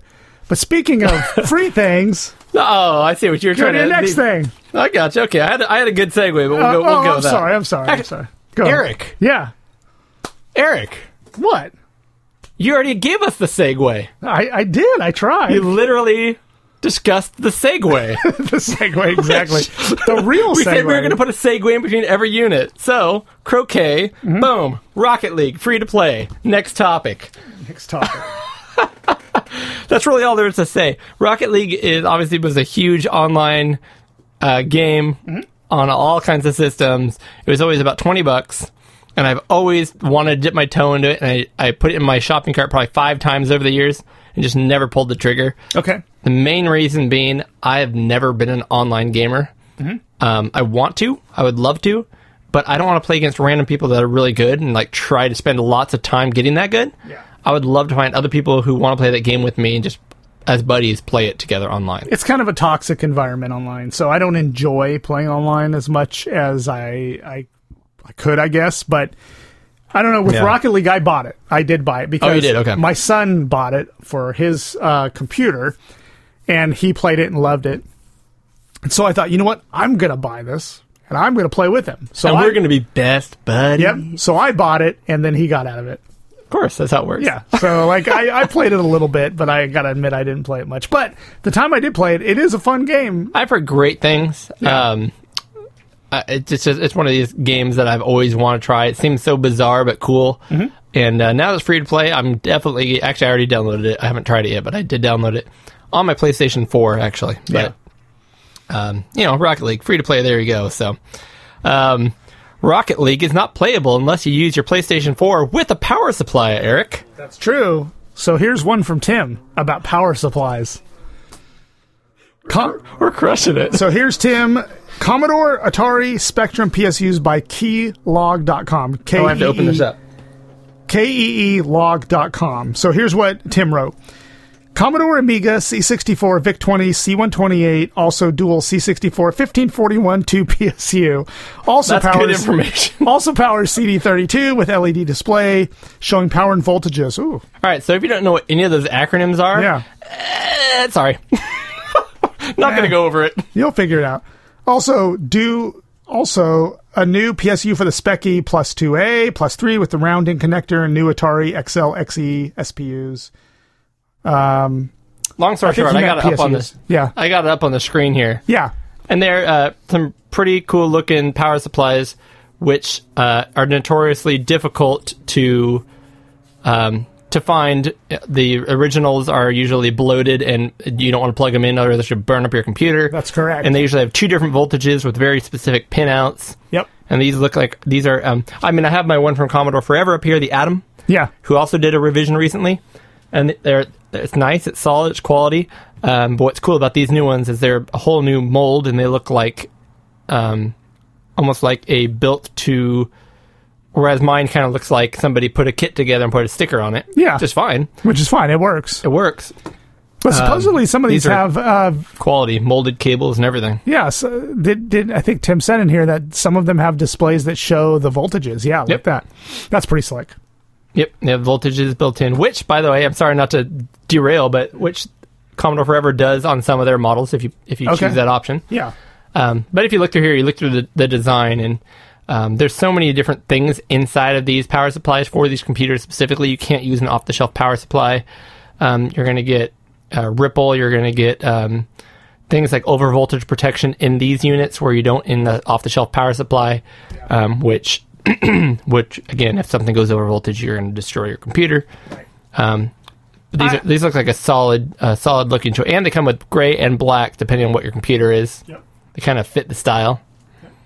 The about 12 years ago when I got into this, back into the Commodore 64 hobby, and I got a machine, it was actually pretty tough to find third-party power supplies. I remember seeing one that you had made or somebody made for you. And yeah, and I'm glad it didn't burn my house down. But it had both voltages, but yeah, I remember I borrowed it for a while, and I'm like, no, I'm going to go back to my bloated Commodore 64 one. Yeah, I mean, 12 years ago, it was tough finding anyone who made them, and there were a lot of schematics online to make your own, but if you're not into electronics, that could be a little dicey. Nowadays, it seems like there's a lot of very good alternatives to finding quality power supplies. So this one looks the best. Yes. As far as the way it looks as a product. This looks more OEM than anything else I've seen. Yeah. And it comes with a cool little voltage gauge so that you can impress your wife. Wait, she doesn't care. She doesn't care. So it's funny. It's almost like they're bringing back products from the dead, Eric. True. Which is what's happening over on the Vectrix. Yeah. Because a new Vectrix arcade game was released. And I wanted to buy this so bad. But as usual, it's made in Europe and overseas. Shipping? Exchange rates and shipping are just, it's too much for me. But this game is called USA Zombie Apocalypse. Mm-hmm. And my goodness, the packaging, I want to buy it for the packaging. Yeah. I have no idea how good the game is. Mm-hmm. Honestly, right? It's it looks like a game where you have a little reticle, and you're just zombies, and you know how cool the Vectrix is a vector-based video game system with a screen built in, right? So it's got these really smooth vector, when they expand or contract or change shapes, they do it really naturally. So these zombies are coming at you, and you're shooting them, and you've got bullets, and you have to shoot off the screen to get more bullets, and it's like an on-rail shooter kind of a thing, which is not on the Vectrix in any way, shape, or form right now, to my knowledge. But now they released a game for it, and the overlay is killer because they show you how many bombs you have. They have a map of the United States, which is funny because it's a game made in Europe. But hey, for us Americans are already aware that the world revolves around us, so it's just glad to see confirmation of that. And anyways, so these different parts of the United States will light up when there's like a zombie outbreak or something. I don't know the entire story, but then you go to that area and shoot off zombies and try to take them out before they take you out. And you go to different parts of the United States. For a Vectrix game, it's really visually and it's more complex than a normal arcade game on a Vectrix. Looks super cool. The overlay alone is like the coolest looking one I've ever seen. And it comes with an overlay for your controller. Yeah. So when you're playing it, your whole Vectrix looks different. And the actual PCB that you plug in, the game itself, is a zombie head. You can get it in either red or black. And when you plug it in, there's two LEDs for eyes that light red. Nice. Like the whole thing just looks super, super cool. I don't know, Eric, if we both buy a set, it combines shipping. Maybe that's worth it. I don't know. Maybe. It looks so cool. And check the link in the show notes. So many Vectrix games, not so many. There's a few Vectrix games that have been coming out with new overlays, and I want every single one of them. They are not cheap. No. No, that's all I have to say about that. That's all I have to say about that, Eric. Giving you a little bit of time to go ahead and get creative. Anyways, you got the next topic. Yes. Yes, I do. I'm not going to try to... Come on there. Oh, let me help you out here. Okay, The Vectrix came out in the 80s, and so did this next system, the NES. That's true. Thank you. So there, I don't know if you've seen this one, Super Tilt Bro. I'll have to open that up. Yeah. It is on the original Nintendo Entertainment System, the NES. Super Tilt Bro, NES. It's a Smash Bros. Style game, which you can download. Listen, you can download now, and it's a platform fighter, kind of like Smash Bros., but kind of 2D on the NES. I didn't realize this is a Smash Bros. Style game, which actually I don't care for Smash Bros., but any kind of multiplayer game with my 4-tap on the NES. Now, you can download this right now and put it on EverDrive and play it, but the beauty is they're releasing a cartridge that has the cartridge has a built-in Wi-Fi chip. I did see this. This is so cool. And the Wi-Fi chip will join a server, which I think, from what I understand, you still have to get on Discord or something and like get some buddies to play. And I think there's a code or something you put in, and you can play real-time online NES. I don't think I've ever seen a real-time online NES game. And there's leaderboards and all that kind of stuff. All right, I'm gonna go out. First of all, that's flipping cool. Yeah, it's amazing. I want it. I'm afraid of the price tag it's gonna come out. If it comes out and it's like $59.99, yeah, I'm gonna get that. That's cool. I don't think it's going to be super expensive because Wi-Fi chips are literally like $12. I mean, you can get a Wi-Fi chip, high quality Wi-Fi chip, Yeah. to put in your own little projects for $12. So I mean, I can't see this like being hundreds of dollars. It's going to be We'll see. I mean, it does Yeah. take time and labor to put that chip in and all that. But, Yeah. But what I would think would be so cool if someone made like a base cart, almost like a Game Genie, Yeah, that added that Wi-Fi chip, yeah, and then we started seeing games come out plugged into it, and it just created this NES online community. yeah. Like here's future game, and when we could hopefully back retrofit the what was the game we played with your son? Yeah. I don't remember the name of it. Wizards, mages. Mages, Mage. like little mages or something. Oh man, Yeah. I'm forgetting. Nope, you're right. I mean, Micro mages. Micromages, There yeah. it is. And if we could play that online and have little and maybe the Wi-Fi card actually has built in there a little chip where it first loads up the lobby, Yeah, and then your game shows up in there, and then it says, "Okay, we're finding people in the lobby for that game." right. That would be cool. Yep. I like this trend, but there's nothing that would stop like the maker of Micromages to look at this tech and be like, hey, I'm going to make a cartridge with the Wi-Fi chip on it and just sell the cartridge. True. Listen, we have Evercades, we do have Evercades, but we have EverDrives. Yes. So we can buy the ROMs and pop them on there, and it saves us having to ship and buy the cartridges. Yeah. But if cartridges came out with Wi-Fi chips built in where we could play multiplayer online games, I'd do it in a heartbeat. Yeah. Like, I'd buy more cartridges than as original cartridges. If they the did killer something app. that I can't just do already, Yeah. I do agree. Yeah. Or if they come with really cool boxes. The problem is when they come with boxes with maps and everything, they're like $100. Yeah. And if I don't know I love the game, I can't do that. That's right, me either. So this would... But there are games that I love that I'll go back and buy the cartridge. Right. Because I love the game. Yeah. Like Vector Pilot. Oh my gosh. I bought that, and I On the love Vector Vectrix. Pilot. Yeah. Oh my gosh. So this game, Smash Bros. Never came out on the Amiga. That's just not a game that was on the Amiga. But do you have something to tell us about the Amiga? Miniaturize it is what I'm saying. Okay, tell me about that. So, have you not heard of this yet, Eric? I have. I actually did. Okay. This literally was just released today. That'll go ahead and timestamp when we're recording. Let me scoot back here. Sorry, I have to go ahead and lean back here and make a weird position with my arms. So, according to a Facebook post by the same team that released the C64 Mini Yeah. and the C64, Yeah. however, not in America yet. Actually, it did finally come out, didn't it? It came The out C64 just finally came out. for pre-order or something. I mean, I don't think people are getting them yet, are they? You know what? This is a side news topic. That's a good segue, Eric.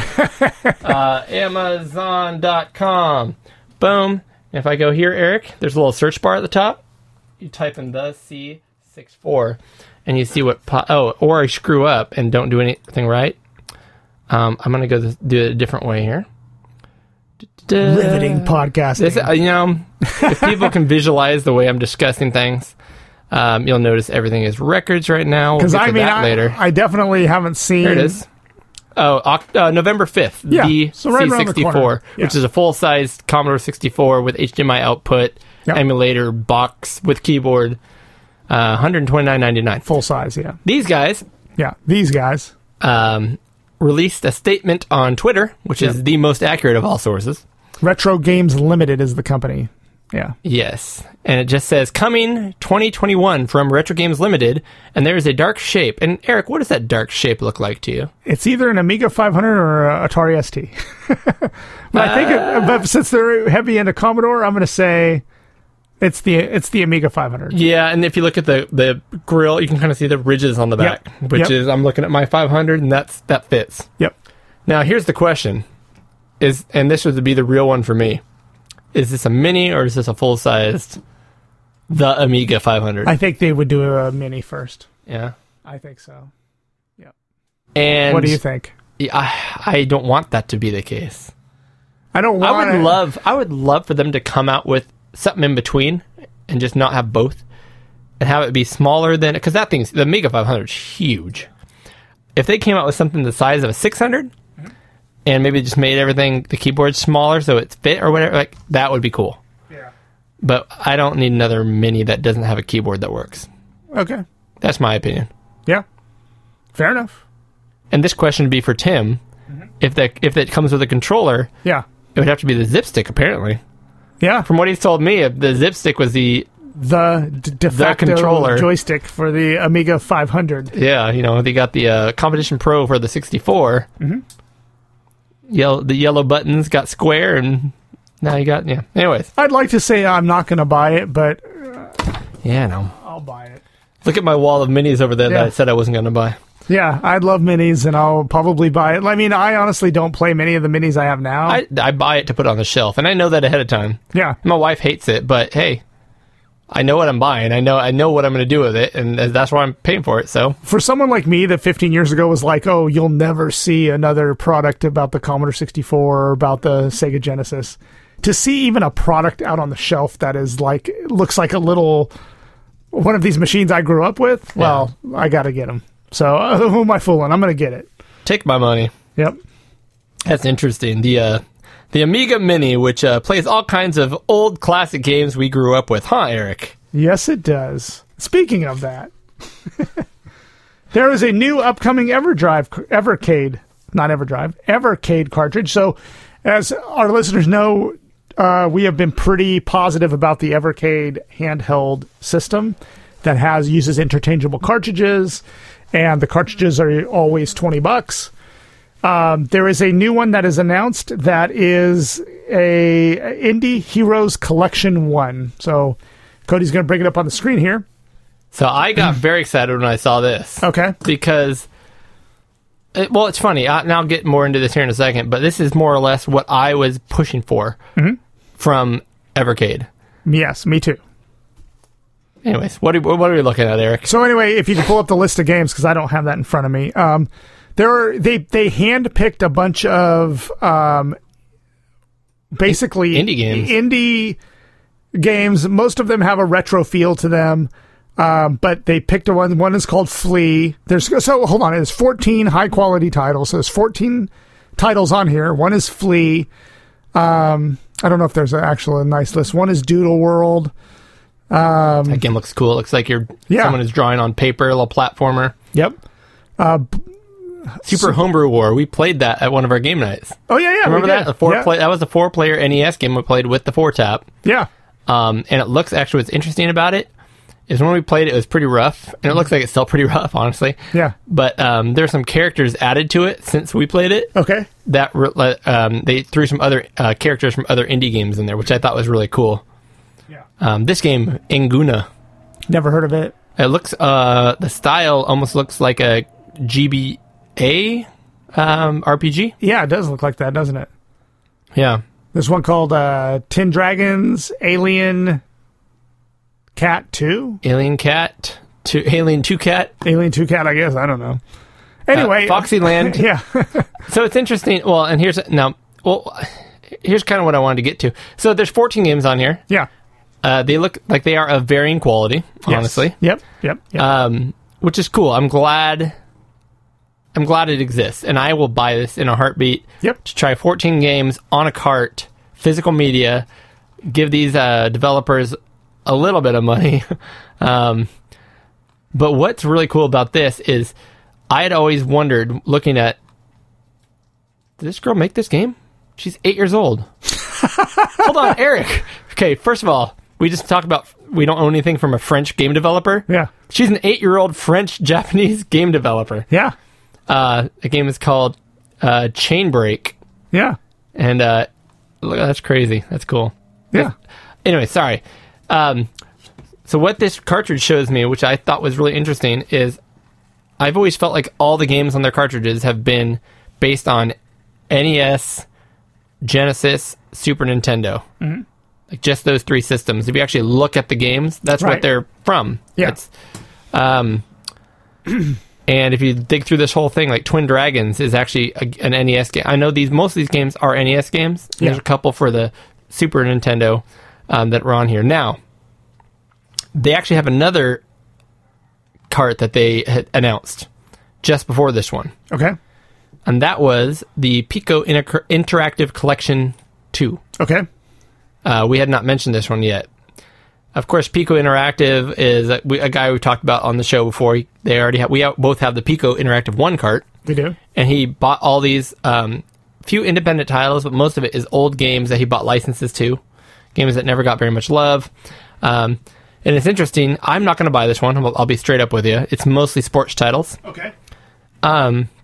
It includes 13 classic sports and racing games featuring, now this is funny, Hoops, Shut Up and Jam. Do you remember what that game was originally called? Shut Up and Jam? No.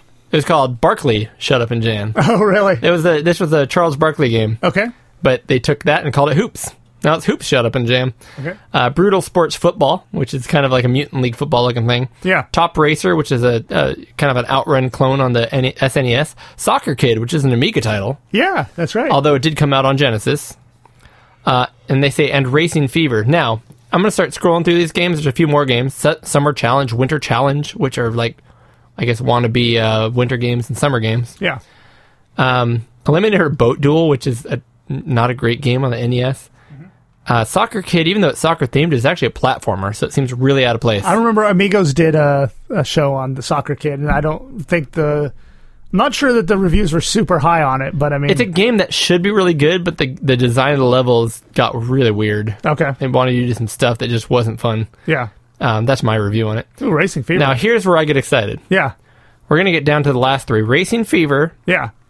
and Football Madness. Yeah. Now, why do you think I'm excited about these two, Eric? I have no idea. These are not 16-bit games. No? Look at this. Are they 30? That is polygonal. Yeah, so it's like a 32-bit kind of PlayStation-style game? And although I have no interest in playing this Football Madness soccer game, Yeah.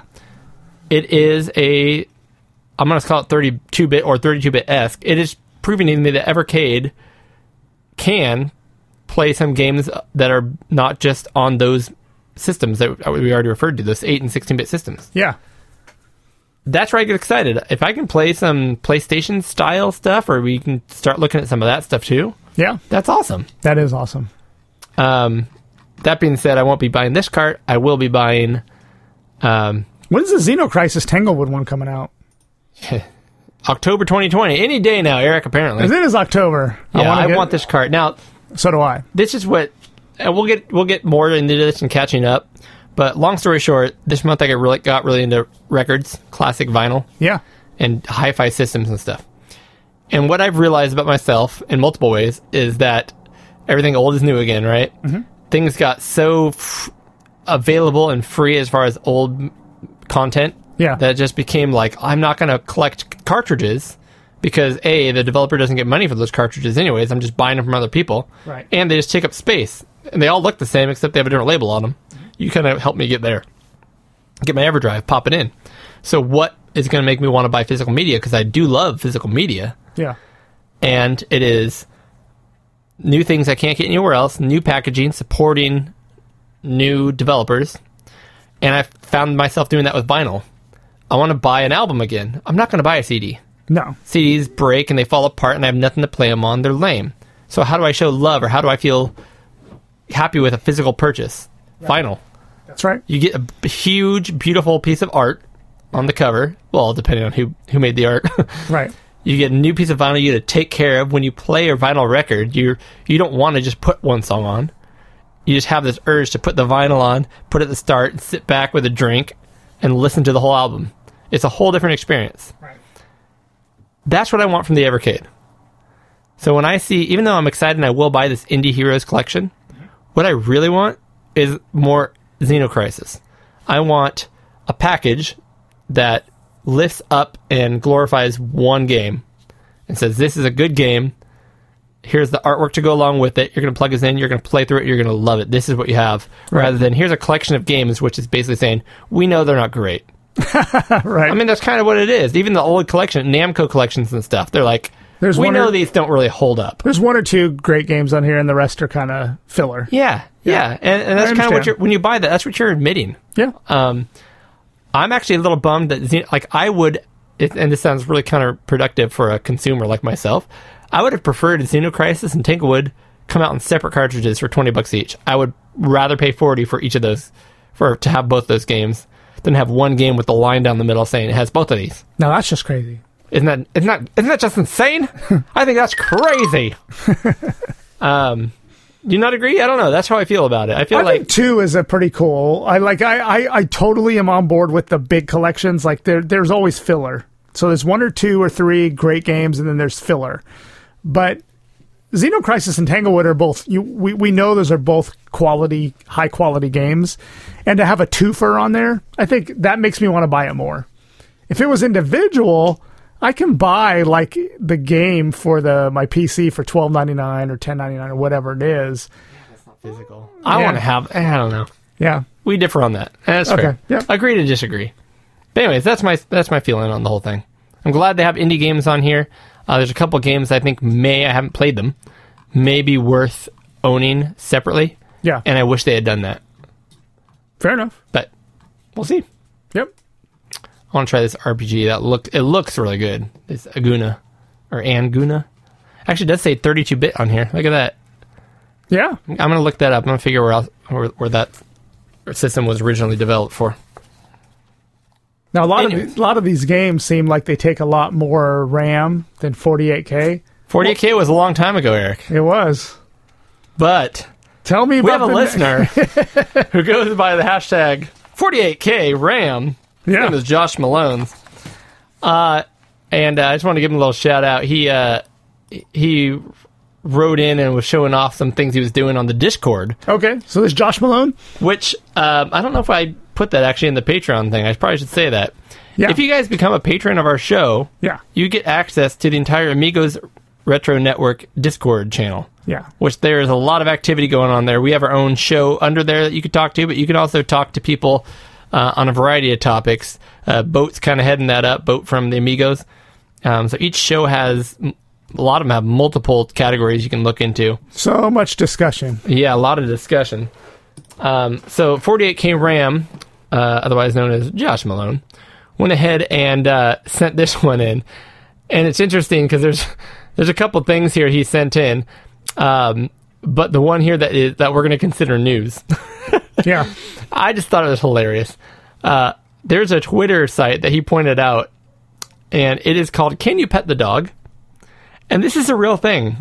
This particular Twitter account is following 8 people. Yeah. But it has 450,000 followers. Yeah. And all it does is retweet or list video games, in which it is possible to pet animals. Yeah. Which I like. I think that's cool. So many people like that. So many people are into that. Like, oh, wait. That game looks really cool, and I see he has a horse. Can I pet it? And if you subscribe to this Twitter account, which, Eric, can I point out something? Yeah. You and I painstakingly put together this fine show, along with Tim. Yeah. Make segments, plan research, half-ass research. Sit in this room, sweat. Yeah. We do sweat. It's warm still here. It's a little warm here. We do all kinds of stuff to get our millions of followers. Now, this person doesn't quite have 500,000, but they literally just post pictures of people petting video game animals. What are we doing wrong with our lives? I don't know. It is disheartening sometimes. Eric, no other segue needed. That's the news. That's the news. Woo! Made it. Which means... Another beer? I think it means it's another beer. Yeah! My favorite part of the show. Man, I've lost track of where we are. There's that. Great. Eric, let's grab another beer. Yeah. Take a few sippy poos. I'm going to provide this one. Oh, sweet. Now, I've got 2 here. Okay. They're both going to be experiments. Are these like mystery beers? So I'm going to hold a beer in each hand. Yeah. And you're going to pick which one this episode. Okay. Hand A or hand B? Hand B. All right. Eric, we are going to drink a beer that my wife bought. Not a pumpkin, though, right? Not a pumpkin, no. All right. Phew. Okay. Although we did say we were going to try to buy a good pumpkin beer for this month because of Halloween, and we didn't know. And we didn't do it. I didn't do it, no. So my wife knows that I've been enjoying hazies lately. Okay. She also knows that I've been enjoying sours the last couple of years. Oh, okay. So, Eric, what do those have in common? Hazies and sours. What do they have in common? I don't know. The answer is Anderson Valley, Okay. Hazy sour. who made a hazy sour. I don't know how that's supposed to mix, but they did it. And that's what we're drinking for our next beer, Eric. I'm excited. It sounds good, though. You should be excited. Let's go ahead and crack it. Here's what it sounds like when you open it. Yep. I'm going to read this, though. I like reading the cans Yeah, here. please do. Anderson Valley Tropical Hazy Sour Ale. Ale with passion fruit, guava, and coriander. Ooh, fancy. Nothing like coriander in a good beer. 4.2 alcohol content, which is great for... Which is light for us. Yeah, it's light for us, but I mean, it's good, refreshing sipping beer. Next episode, I'm going to bring some Steel Reserve. I'm still pouring. So this is a very light-colored beer. In fact, if you were... They hating because I'm pouring. If you were at the doctor, Yeah. they would say you were looking quite healthy Of this? after taking the P test, yes. Yeah. Your kidneys are working just fine. Yeah. Not after drinking the beer, but No. before drinking the beer. Cheers, my friend. Cheers. Boom. Link. So I've had this. So you go ahead and take a sip. Sure. I'm going to go ahead and pick a rating scale. Now, Anderson Valley, of course, has a bear on it with like deer antlers. Yeah, we've had their Boont Amber Ale. We've Yes. had that on the show. I enjoy most of their beers. Yeah. I don't love any one of them, but I enjoy them. This is a hazy and a sour. So I'm going to say out of 55 copies of Dazed and Confused, Oh, man. That's a lot of watching. how many copies of Dazed and Confused? Because this beer seems confused to me. I understand mixing things, but hazies and sours? It's good. You like it, huh? I'm going to give it an overall good, but I'm going to have to rate this because, especially compared since it's like a sour heavy show now. I know, right? So we just had a sour. So I taste a hint of sour. It's not overpowering. Nope, It's not just- even as just strong like as the the last Pog one. we just had. Yeah. Okay. Yeah. I wouldn't say. No. And there's something about it where it's actually very light, which is not Yeah. a hazy trait. Right. So it's a sour that's not very sour, and a not- hazy that's not very hazy. It's not as like a carbonate. It doesn't have as much carbonation as the one we just had. I almost feel like it has a when you drink it, you don't get the sour until the end, Yeah. and there's almost a transition period that you taste in the middle, where it almost what's the word I'm looking for? Tart. It is more tart than the last one, and it is. I mean, we're gonna have to rate this the same as we did last one. So not about that it's a beer or not. It's how good of a beverage is it? So I have had this one, and there's a reason it's been sitting in the back of my fridge, and I haven't pulled it back out. Okay. I don't love it. I don't hate it, Yeah. but I don't love it. So out of 55 copies of Dazed and Confused, 55. Okay. I'm just going to give this a 30 Out of 55, out of 55. I like it. I'm gonna give it a. I'm gonna give it a 55. I'm gonna give it a 39.5. Okay. 39. Yeah, it's pretty high. That's Almost 40. That's fairly high praise. High praise. Whoa. All right, we got our beers going. I like it. Refreshing. I'm gonna give it a thumbs up. I think it's time for us to check in with our buddy over the pond, What? Mr. Tim Drew. Already? On the Already. first episode? On the first episode, yeah, All because right. Tim's going to talk with us next episode on October 31st. But until then, enjoy a little tea time. Oh, yes. Hey guys, how about we take a little break and check with our friend over the pond? That's right, it's tea time with Tim. And coming up next on Pixel Gaiden, it's tea time with Tim.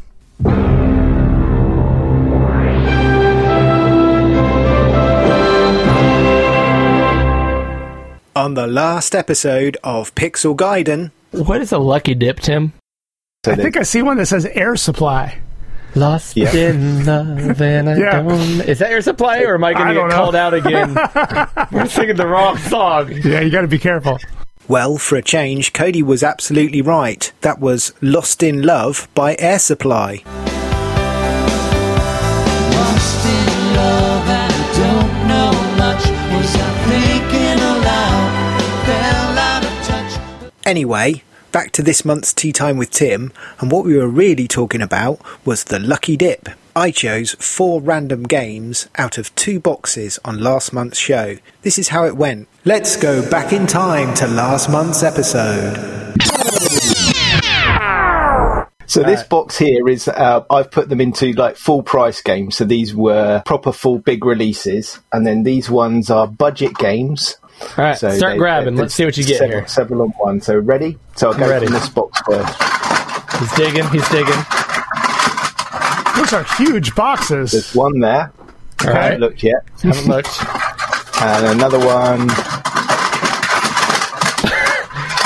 there. Hopefully the games you just threw off to the side are still good. Yeah. Reach down. That one. That's a gem right there. And that one. Oh, you got Zub. Yeah, exactly. Are we Perfect ready? Zub. Hopefully these are all G-rated. It's not like Farmer's Daughter or something.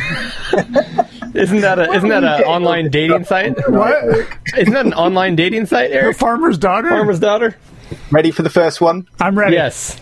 So tell me what it is. You're playing Hop It on Hop the It. C16 or plus 4. So Ooh, C16 enjoy or plus that. 4. Wow. Okay. Gonna have to dig that Hop out. It. Have you played Next Hop It one. before? No. You're gonna have to dig that out of the boot. Ooh, it's a Mastertronic title. Yeah, what? Night Racer? Night Racer on the Night Commodore Racer. 64. On the All Commodore right. 64. This is actually really exciting. I'm not going to lie. This is Yeah, like this is pretty. Christmas. This is pretty fun. It's I like kind of want to play along, actually. Another God Master... bless! God bless! Commodore 64! Nice! Total random pick. I love it! How, 10 how marks. topic is 10 that? Mark's gonna hate that. I didn't even know they had a copy of that game, which is better than Galaga. And Blockbusters. Commodore. So that's a Commodore Commodore pack. Blockbusters. That is a British classic 80s TV quiz show. I've never I was heard going to of say, it. I have yeah. no idea. So there we have it. It was decided on last month's episode that I would play for this month's Tea Time with Tim, Hop It for the C16 by Tynesoft, Night Racer for the Commodore 64 by Mastertronic, GA Plus by Mastertronic, again for the Commodore 64, and last but by no means least, Blockbusters for the Commodore 64. So without further ado, here's my thoughts on each of those games. Hop It for the C16 plus 4 by Tynesoft. Here's a quick example of the amazing sound in Hop It for the C16.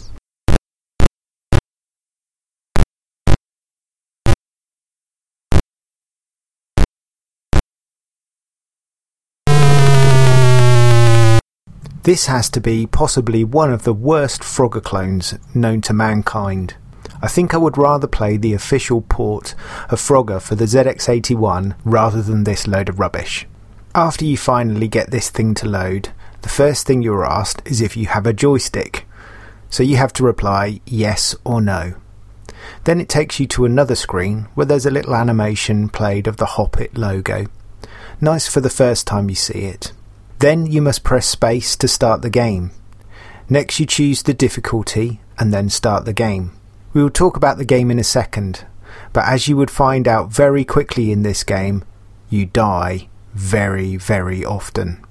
And then you have to go through the whole darn sequence to start the game right from the beginning, apart from the joystick selection, and it gets very annoying very quickly. So, about the game. Obviously, it's a Frogger clone. This being a C16, it will be somewhat limited. The graphics are basic, but functional. I guess your Frogger Hopper sprite looks somewhat like a frog. I am guessing that this is all character designed graphics, so the frog itself, whenever you go over something of a different colour, has a black box around it. This brings us on to collision detection, or at least the lack of it. The lumbering reactions of the main frog character aren't helped by the fact that if, like me, you're using the original Commodore joystick that came with the C16, it makes it almost impossible to play this game, as the motion on the joystick and the detection of when you actually push up, down, left or right is very, very limited. Playing it with keys is slightly better, but this still does not get around the awful collision detection. As the Frog graphic is made up of 4 blocks or characters, if you get past what looks to be traffic on the road, car graphics I use in the loosest sense, you then need to tackle in age-old Frogger style tradition to hop from log to turtle, and then time it to jump right at the top of the screen to home and the safety of your lily pad. The problem being in Hop It is that actually timing the jumps is very, very difficult, because when you actually go to jump, it doesn't always jump exactly at the same time that you push forward, and that makes landing on the logs or the turtles or even just crossing the road extremely difficult. To add to the difficulty, you have a 30-second timer for each level, and this doesn't help when you're trying to get from the bottom to the top of the screen to the safety of your lily pad, when your collision detection and the controls aren't the best.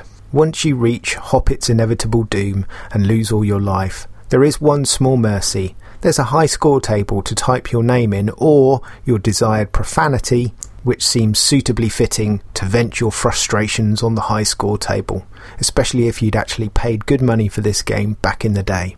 Let's move on quickly, and we shall never speak of the game Hop It again. So now let's move over to the Commodore 64, and let's play some Night Racer by Mastertronic. This was published in 1986 and was written by Richard Applin. Boy, am I glad to be rid of that awful Hop It game. Let's talk about Night Racer.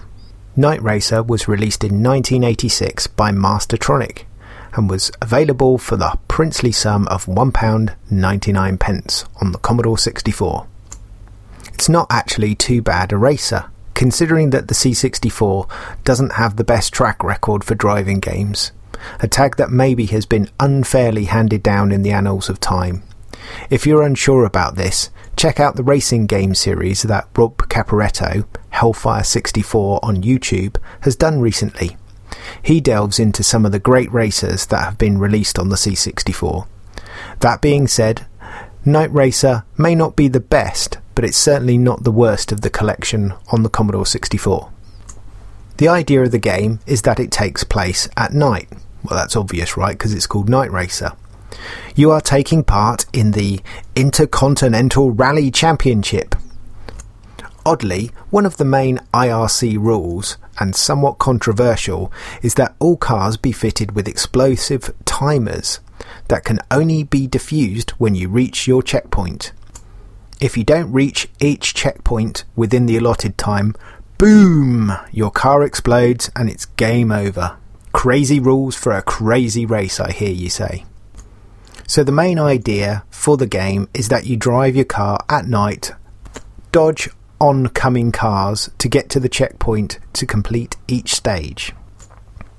Loading up the game from the original tape, as I picked out on the show, is actually quite cool. Slap the tape in, rewind to be sure, and also reset the tape counter, as my OCD will not let me press play until I have done so. Loading commences, and within 30 seconds of loading, or so, you will be presented with a game to play while the game loads. Yes, that's actually a thing. The game is called Invader Load. It's a simple Space Invaders clone, with the added advantage of some excellent Rob Hubbard music while it loads. Let's have a quick listen.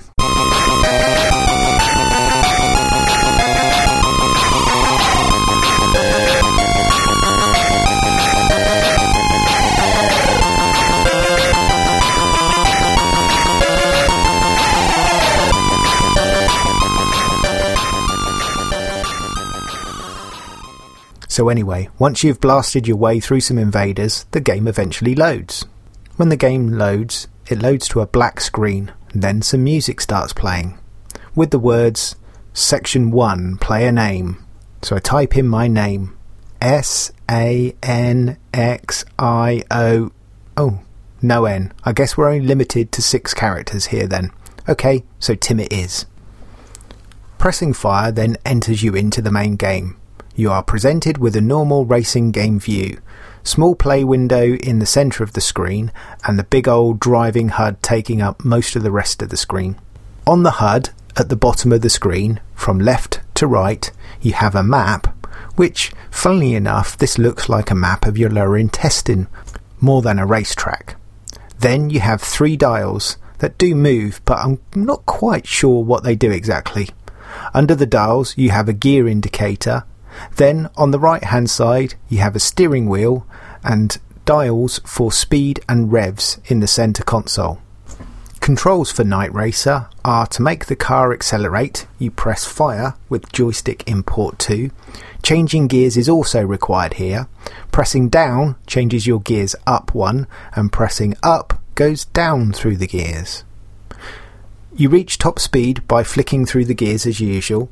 There is no brake as such, so you just ease off the gas or flick down gears to slow yourself. The cars that come at you do not have a massive amount of AI, but just enough to get in your way and be annoying. As you make your way to the first checkpoint, the AI is not too bad.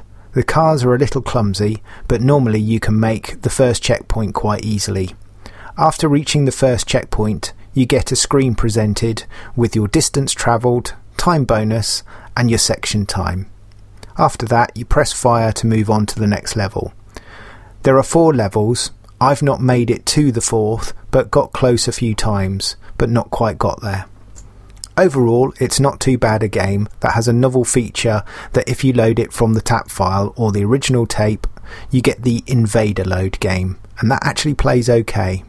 I would have said that back in the day, the $1.99 price tag for this was extremely fair. There are worse racers released on the 64 for much more money. Outrun. Anywho, that's Night Racer. Let's move on. Okay, so now let's talk about GA Plus. This was an unexpected gem that we pulled out of the box last month. This is originally a Namco arcade shooter and is the 3rd in the Galaxian series.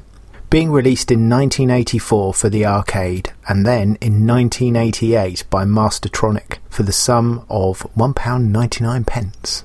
This was ported to the C64 by the well-known demo sceners Ash and Dave, or actually known as Ashley Routledge and Dave Saunders. The music was created by Jerome Tell, who has made some previous awesome SID creations for Hawkeye and both the Cybernoid games from Hewson. Also, he was a member of the Maniacs of Noise. They were a demo scene group on the C64.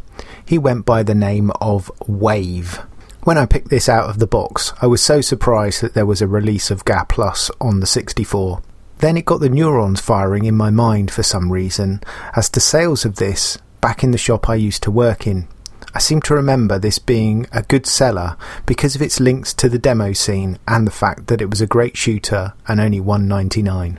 Loading this game up from the actual tape that I plucked out of the box was really good. The loader is quite quick but has an awesome tune running on the loader with some animation of musical bars that ramp up and down in time with the music. Let's have a quick listen to the loader music.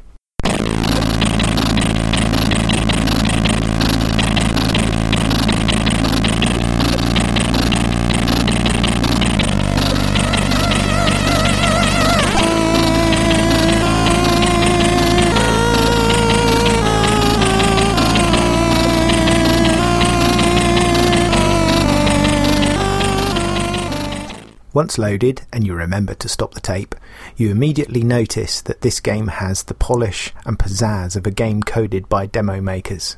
The attention to detail has been paid to on the title screen and presentation with nice graphics, colourful fonts, and also that awesome music from Jerome.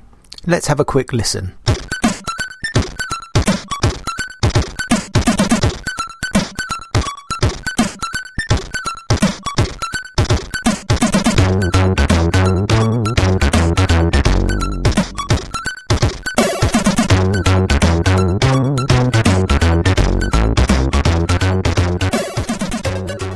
Getting into the game is simple. Pressing fire with the joystick in port 2 starts the game. From there you are into a great conversion of GAPLUS. The little bits of in-game sound and effects are great. The graphics are on par with the standard of this conversion. As for the gameplay, well, it's GAPLUS. I won't go into massive detail, but as usual with the Galaxy and Galaga style games, the nasties come in sequence waves on the screen and in patterns. The idea is to blow them up as they come onto the screen before they form a larger alien group formation. As usual, along the way you have the challenging stages and the bonus levels. For me, this game was a real gem of a find and is now one of my go-to shooters on the C64. How about reviews? Well, this did split opinions at the time, with Zap64 giving it 71%. Now for me that was a bit harsh. Not sure it's groundbreaking in terms of original gameplay, but the presentation and music alone are worth getting this game for. Let alone that it's a damn good game to play and a good arcade port, and they were few and far between at the time. In my humble opinion, based on the price and the quality of the game, it was a 90% for sure, a Zap Sizzler. Anyway, that's GAPLUS on the C64. Let's move on. And last and by no means least, Blockbusters from TV Games. This one's also from 1988. Blockbusters is a well-known TV game show from the 80s, first shown in the United States and hosted by Bill Cullen between 1980 and 1982. It then came back over in the States for another run in 1987 and was this time hosted by Bill Rafferty.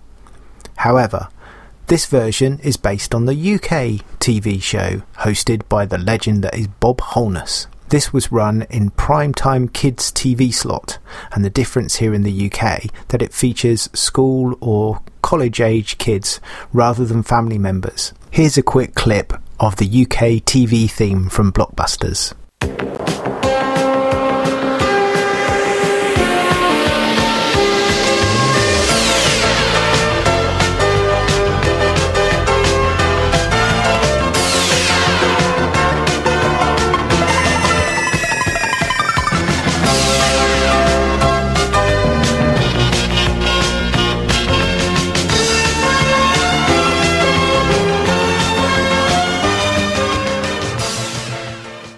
The game is essentially a current day and general knowledge quiz. The game was played across a board of 20 interlocking yellow hexagons arranged in 5 columns of 4.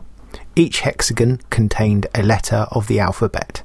A contestant would choose one of the letters and would be asked a general knowledge question whose answer began with the chosen letter. For example, a typical question might be, what P is a musical instrument with 88 keys? And the answer, of course, is a piano. As it was 2 against 1, the solo player had the advantage of going from top to bottom, so they would in theory have to answer one less question than the 2 players on the other team. It was played best of 3. The winning team would then go on to the Gold Run round. The board was similar, but instead of single letters, there would be letters on each tile of the initials of a well-known phrase, place or name. The player had to guess the correct answer to get correct interlocking sequence from left to right across the board. Winning would then get them today's star prize. So that's the game show. What about the Commodore 64 version? Well, it's actually a very faithful conversion of the game. It can be between 2 players, these either being one person against the computer or 2 people playing against each other. In the game, there are featured 6 question packs you can choose from, and when playing against the computer, you can choose between 6 levels of difficulty. As you go through the game, you are either blue or white hexagons. Selecting a tile on the board to answer the question, you need to string together a set of correct answers to link from one side of the board to the other to win the game. Now, one thing about this game, not only is it a test of your general knowledge, but it's also a test on your spelling ability. You have to type each answer. It doesn't give you a multiple choice to answer the question. As these questions are from the 80s, they're hard enough to remember the answers, let alone how to spell them in the time limit it takes to answer the question. So that can be a little bit frustrating. So that's the gameplay. The graphics in this are suitable and faithful to what you would see on the TV. Also, the TV Games version, in the bottom right of the screen, you see a square where there's a digitised animation of Bob Holness, the UK host, and as he asks the questions, he animates, or he nods or shakes his head if you get a question right or wrong. There are spot sound effects, as you would expect, and a short rendition of the UK TV's version of the theme tune. All in all, this is a great version of the TV show, and if you fancy pitting your wits against 80s-based question packs, then this might be a good one for you to choose. Just a slight disclaimer for this, I tried the tape version of this that I pulled out of the box, but the tape just wouldn't load, so I grabbed a D64 version and ran it from that. That's it for this month. See you on the next exciting episode of Tea Time with Tim on the Pixel Gaiden podcast. Eric Tape!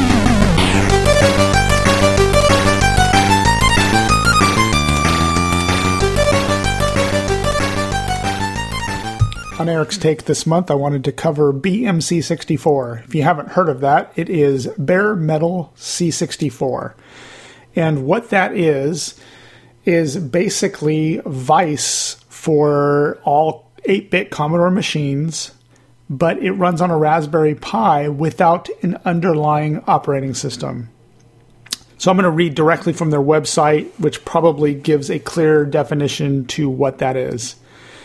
BMC64 is a bare metal fork of Vice's C64 emulator, optimized for the Raspberry Pi. It has 50 Hz to 60 Hz smooth scrolling, low video-audio latency, and a number of other features that make it perfect for building your own C64 replica machine. And here are some features of BMC64. Quick boot time, 4.1 seconds. True 50 to 60 Hz smooth scrolling, low latency between input and audio video. No need to issue a shutdown sequence, you just power it off. Supports wiring real joysticks and a keyboard via GPIO pins. Supports a PCB for scanning a real C64 keyboards and joysticks, and I'll mention more about that in a minute. And there is a light version if you want to run it on a Pi Zero. Now, my history on the BMC64 is quite a long time ago. I had a spare Raspberry Pi, and I decided to try this out. So I got an SD card, I copied the necessary files to it, I booted it up, and it worked fine. Now, I'm not lacking for any ways to emulate a C64. I have real ones, I have FPGA ones, I've got a ton of them. So I tinkered with it a little bit and thought it was pretty neat, but put it aside. Basically just using a standard keyboard and a monitor, and it was another Commodore 64. So quickly kind of forgot about it. So what kind of got me back into it was that I saw that Flack from the Sprite Castle podcast uses BMC quite a bit. And so I decided to kind of revisit it. But when I was doing my research on it, I found that there is a header for BMC, which a header is basically a way that you can plug in a real Commodore 64 or VIC-20 keyboard and joysticks, and it supports the power switch and everything else. So it mounts inside of a real Commodore 64 and lets you use all of those ports. So when I came across that, I did a little search, and on eBay I found one for about $40. So I grabbed it, and I realized that I had a lot of donor machines that I could use, because I used to do a lot of Commodore 64 repairs. So I have empty shells of motherboards that have long since been put on the bin heap, I guess. But then I had another idea. I had this old VIC-20 that is a square key PET style keyboard, and I love this shell. Basically, it's the old gold label VIC-20.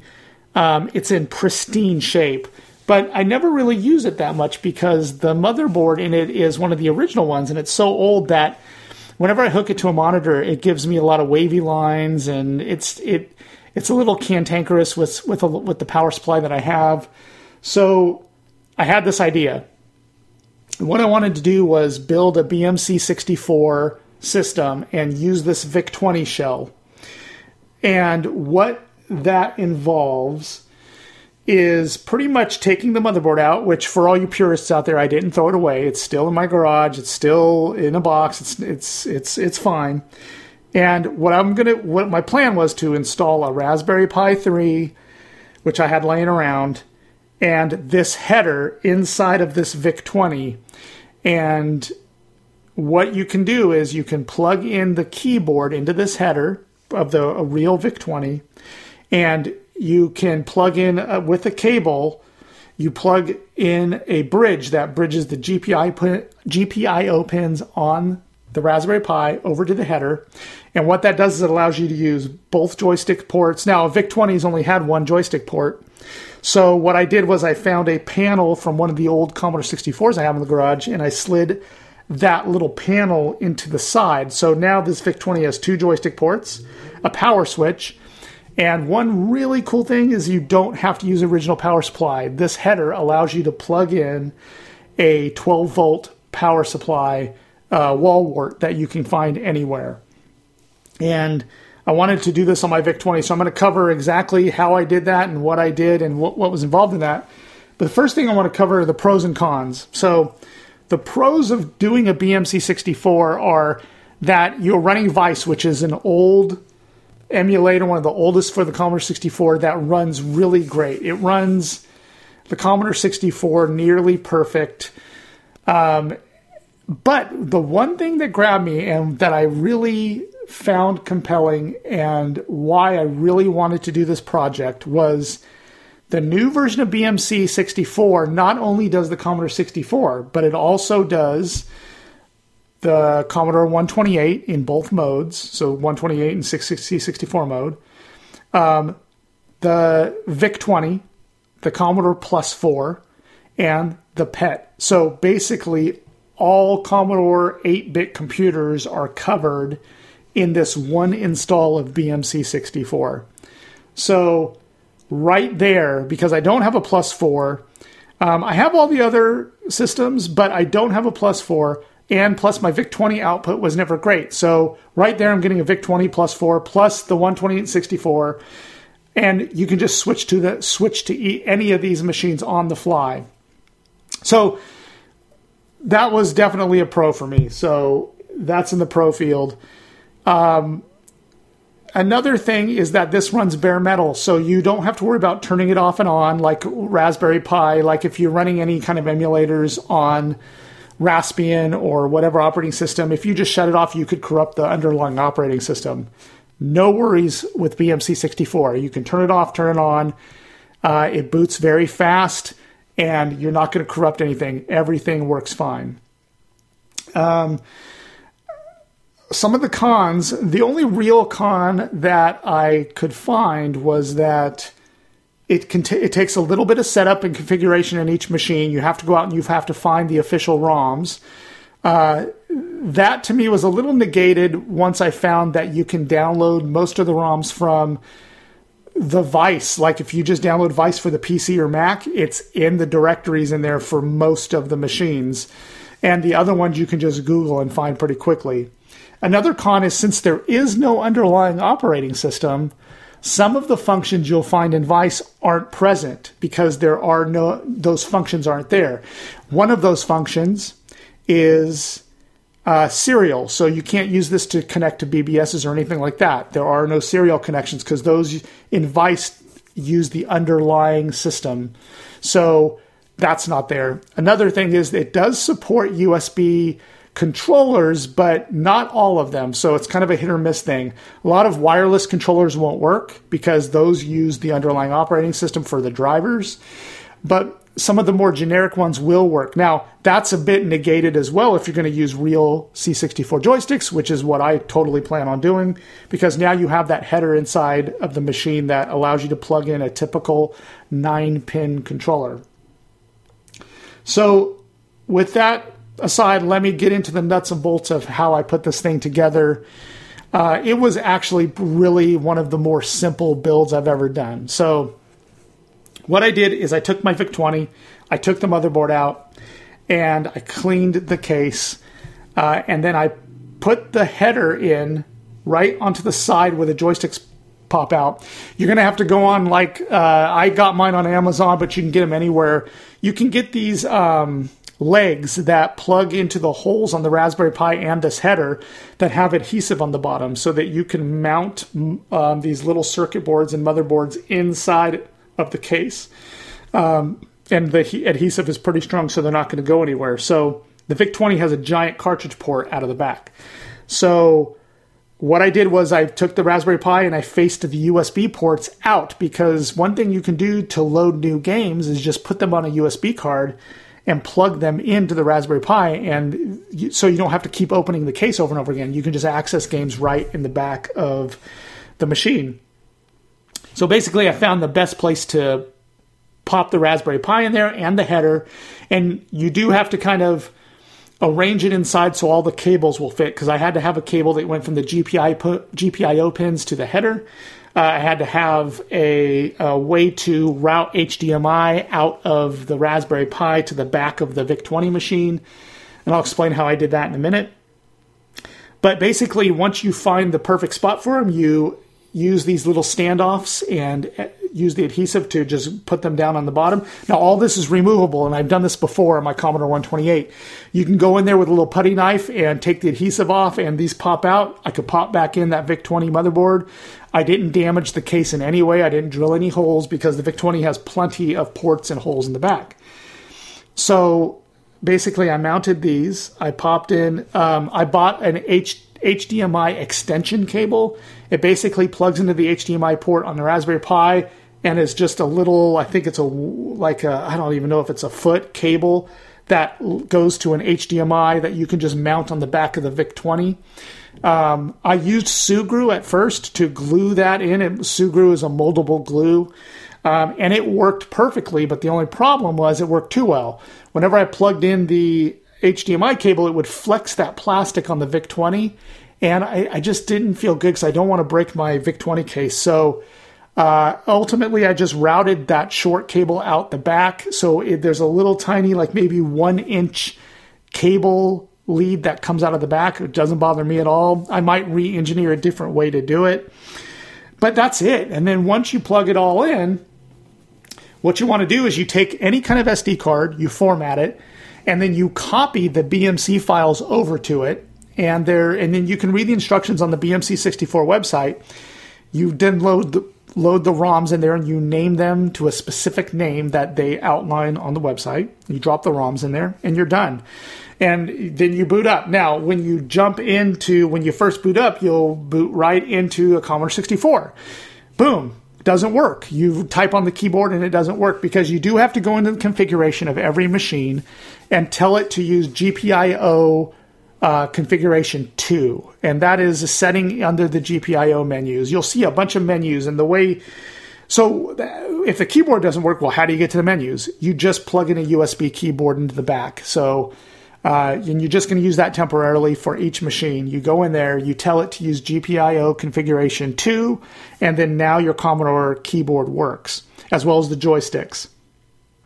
So then from that point, you want to go in there and configure things like disk drives and all the different things for each machine.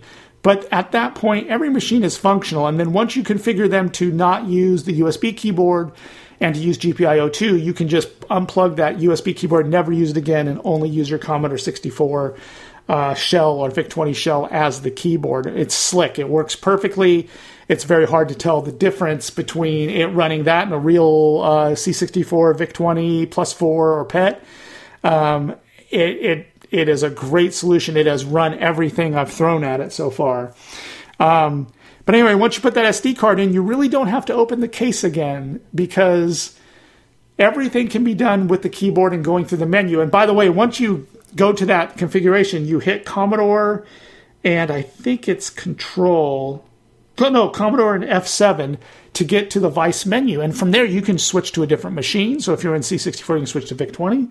You could hit Commodore and F7 again and get to the menus. You can mount any kind of disc or cartridge or tape that you want, and it will load that. You can configure all sorts of anything that you can do in Vice, you can do on this.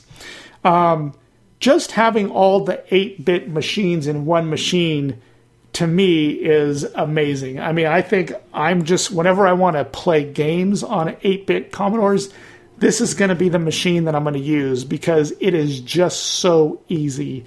I played a couple of Plus 4 games that I had never played before, Pets Rescue, and I think it's called Alpha Wave or something like that. It's a shmup.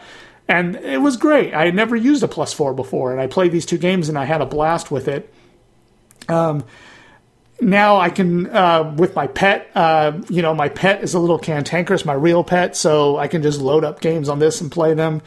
It is a fantastic setup and really easy to do. And I encourage you to email me at podcast@pixelguide.com if you have any questions at all, or reach us on our Discord, and I'll answer any questions for this setup. But it was easy. I was done within an hour, and I was playing games using my real joysticks, real keyboard.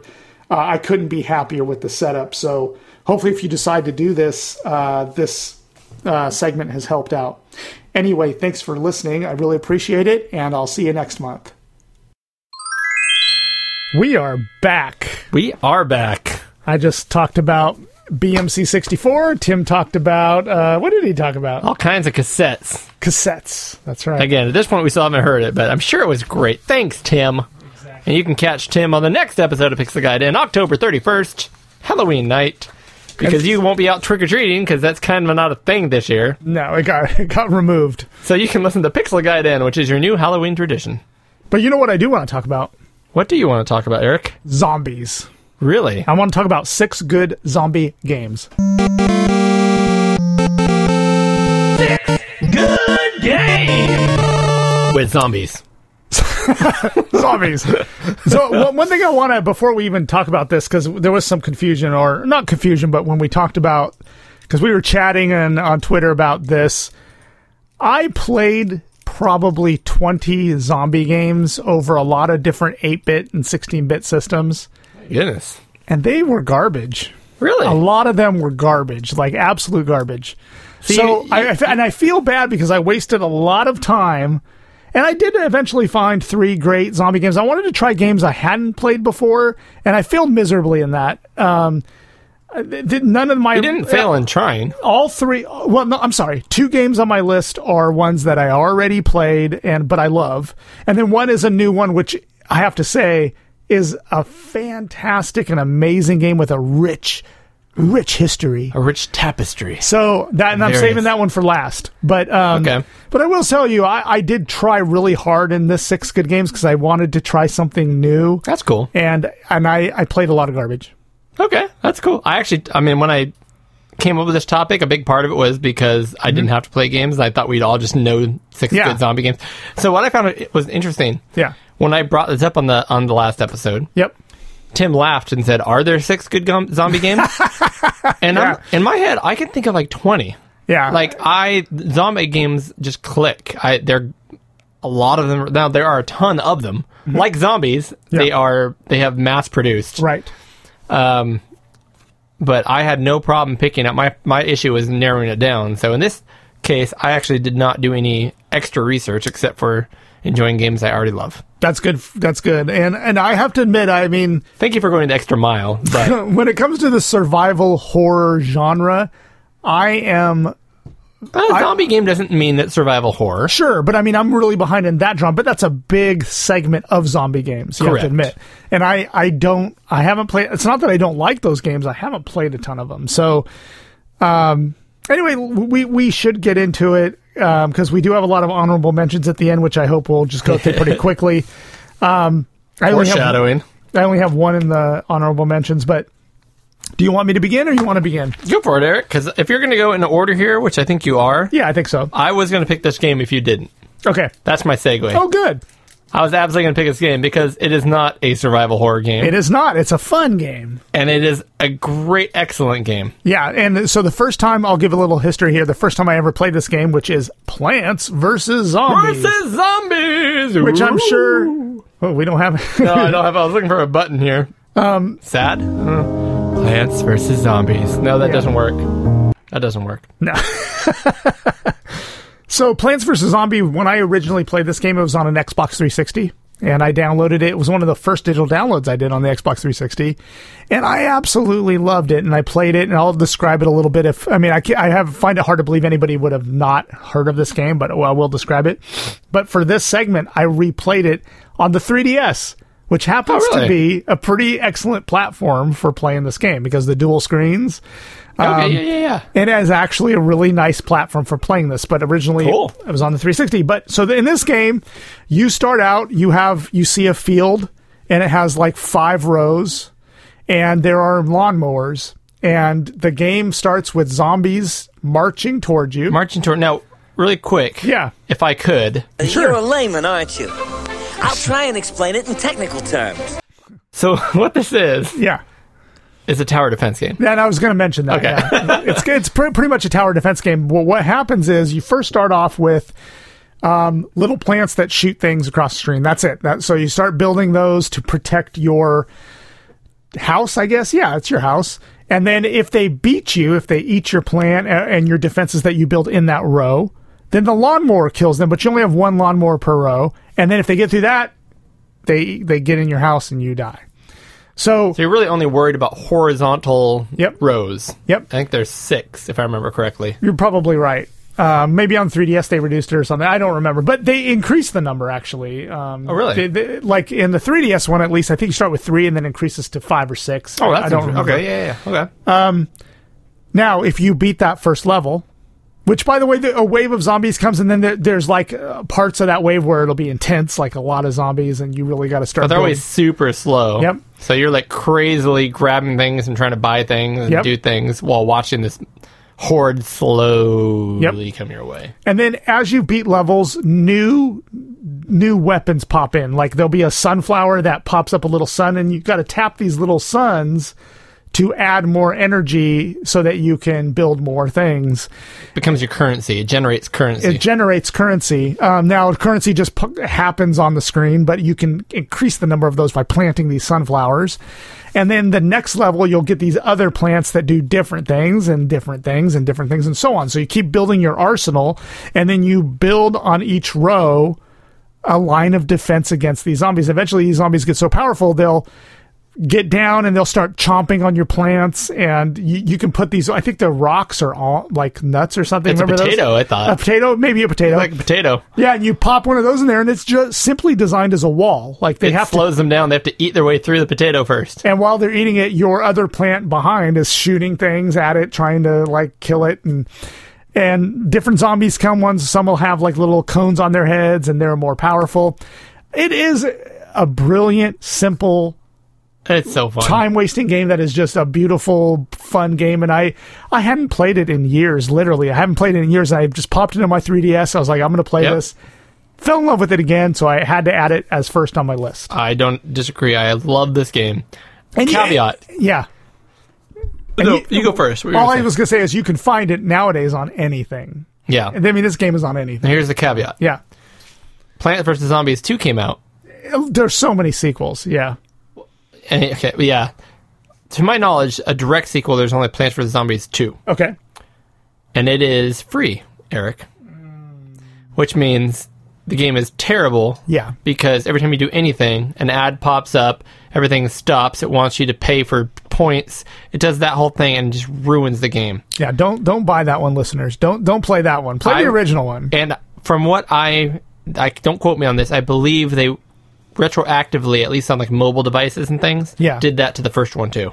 Oh, that sucks. So if you can find a hard copy of this game, it's brilliant. It really is. So good. One of the Xbox 360 for me was the first one I ever played, and I loved it to death. I played it to death. I was just happy to find it on the 3DS because I'm nowadays I'm just more mobile than ever before. Yeah. I would love it on the Switch. I mean, they would be great on the Switch. It is a game made for a touchpad. Okay, yeah. In my opinion. Yeah. So 3DS is great because you have the stylus, and mobile works well, but I did it on a tablet when I played through it. Yeah. But I think the Switch would be solid. It has a touchpad.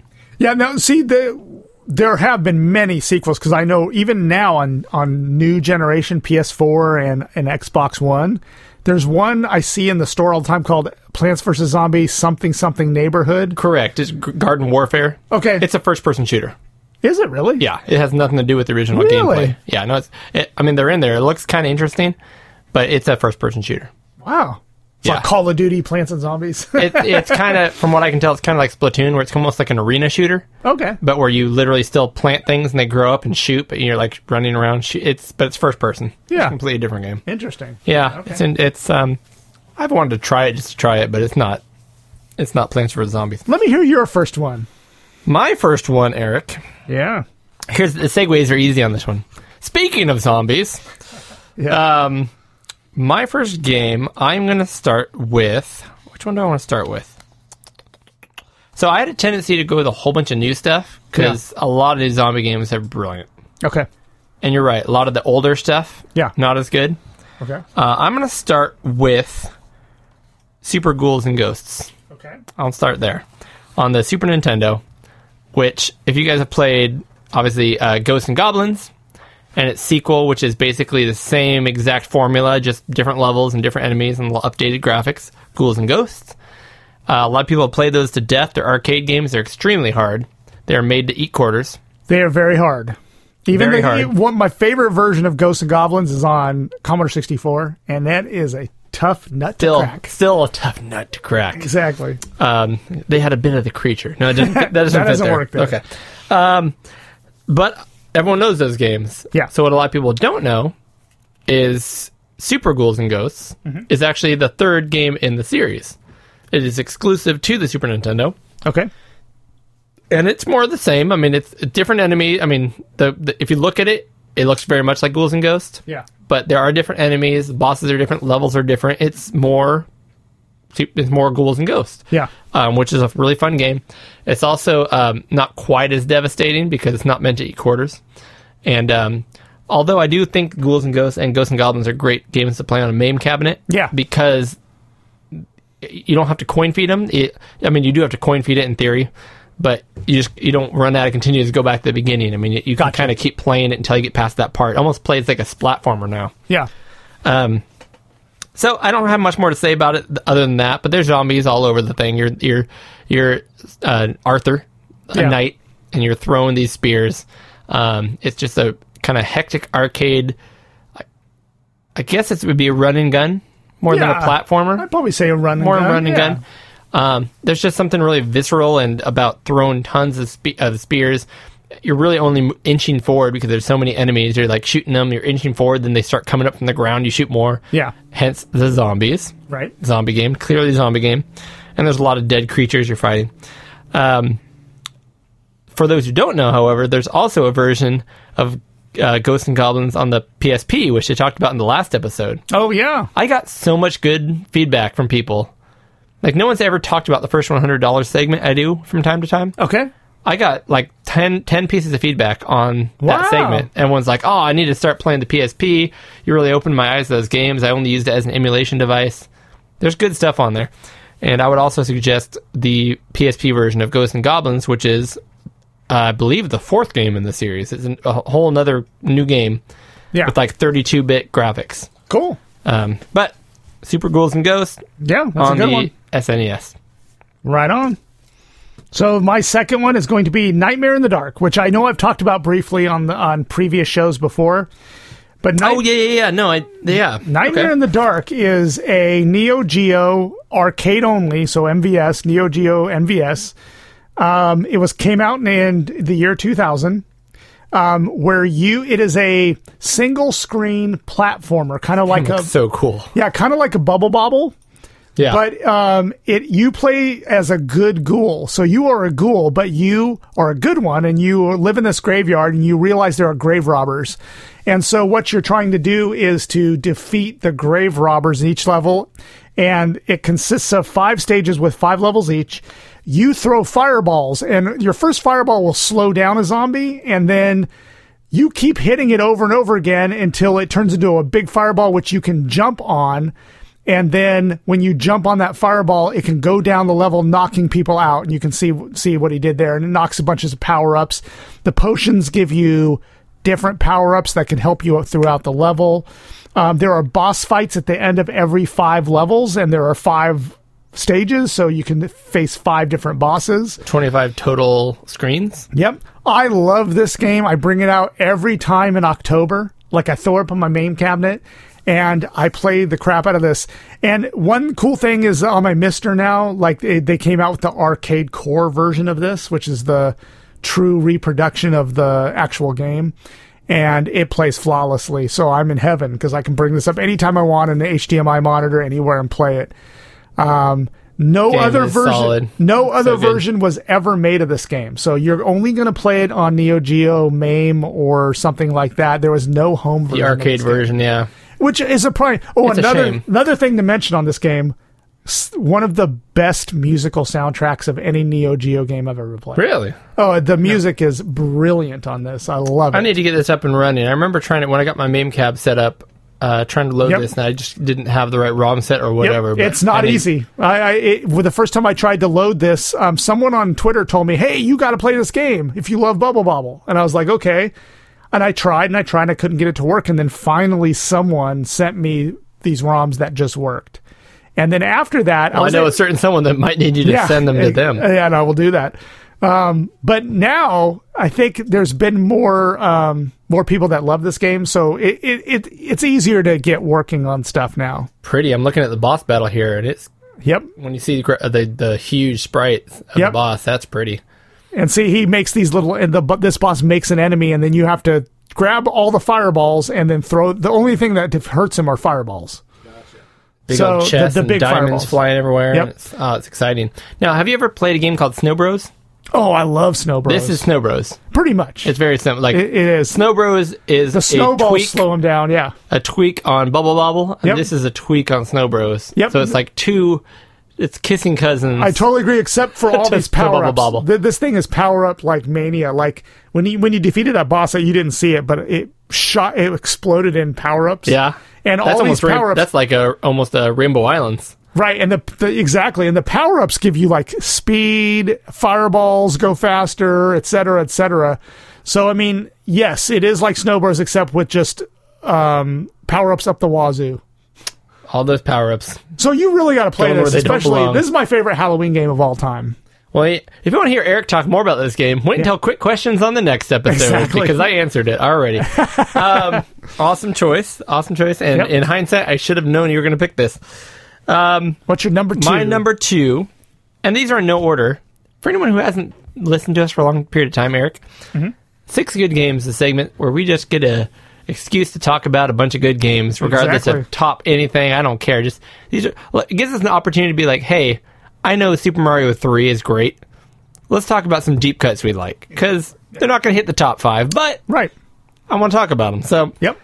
6 good zombie games. My next game, I'm going to go ahead and bring up Wolfenstein 3D. Now, Eric, you might ask yourself, Cody, Wolfenstein 3D is a game where you shoot Nazis, Yes. not zombies. Or is it Nazi Or zombies? is it Nazi zombies? If you, like any good early DOS gamer, Yes, I am. stuck to just the shareware version and didn't Probably. pay a dime, I probably then you did didn't that. see the zombies, Eric. Yeah, and that's probably what happened. Because I got to admit, during my DOS days, it was probably some of the poorest times I had in my life. So I was living in an apartment, like eating top ramen. Those are during the DOS era. Yeah, no, I gotcha. So during episode 2, which shareware, this is early when shareware became a thing, and you Yeah. got a portion of the game, and to buy more game, you That's right. wrote in or emailed your $10. Yep. Anyways, if you bought Operation Eisenfaust, Ooh. it's my German there, Yeah. which is Wolfenstein 3D episode 2. Let me pull this up here. You are fighting. Of course, there's your. Now this game is known for having swastikas everywhere, Yeah. Of course. and Mecha Hitler and all kinds of things. But you will notice that you get to the point where all the Nazis turn into zombies. Of course, As they do. Actually, look at you. You're a zombie. oh, yeah. And of course, in the video gameplay I pulled up here, you're probably not going to see it because it's a really short clip. But Wolfenstein 3 is obviously it's one of the first. There you go. There's a zombie for you. It's I think it is the first person shooter. Really archaic. There's no strafing. It's all straight on. You kind of have to that thing where you shoot somebody and kind of back up to an angle Yeah. to miss being shot.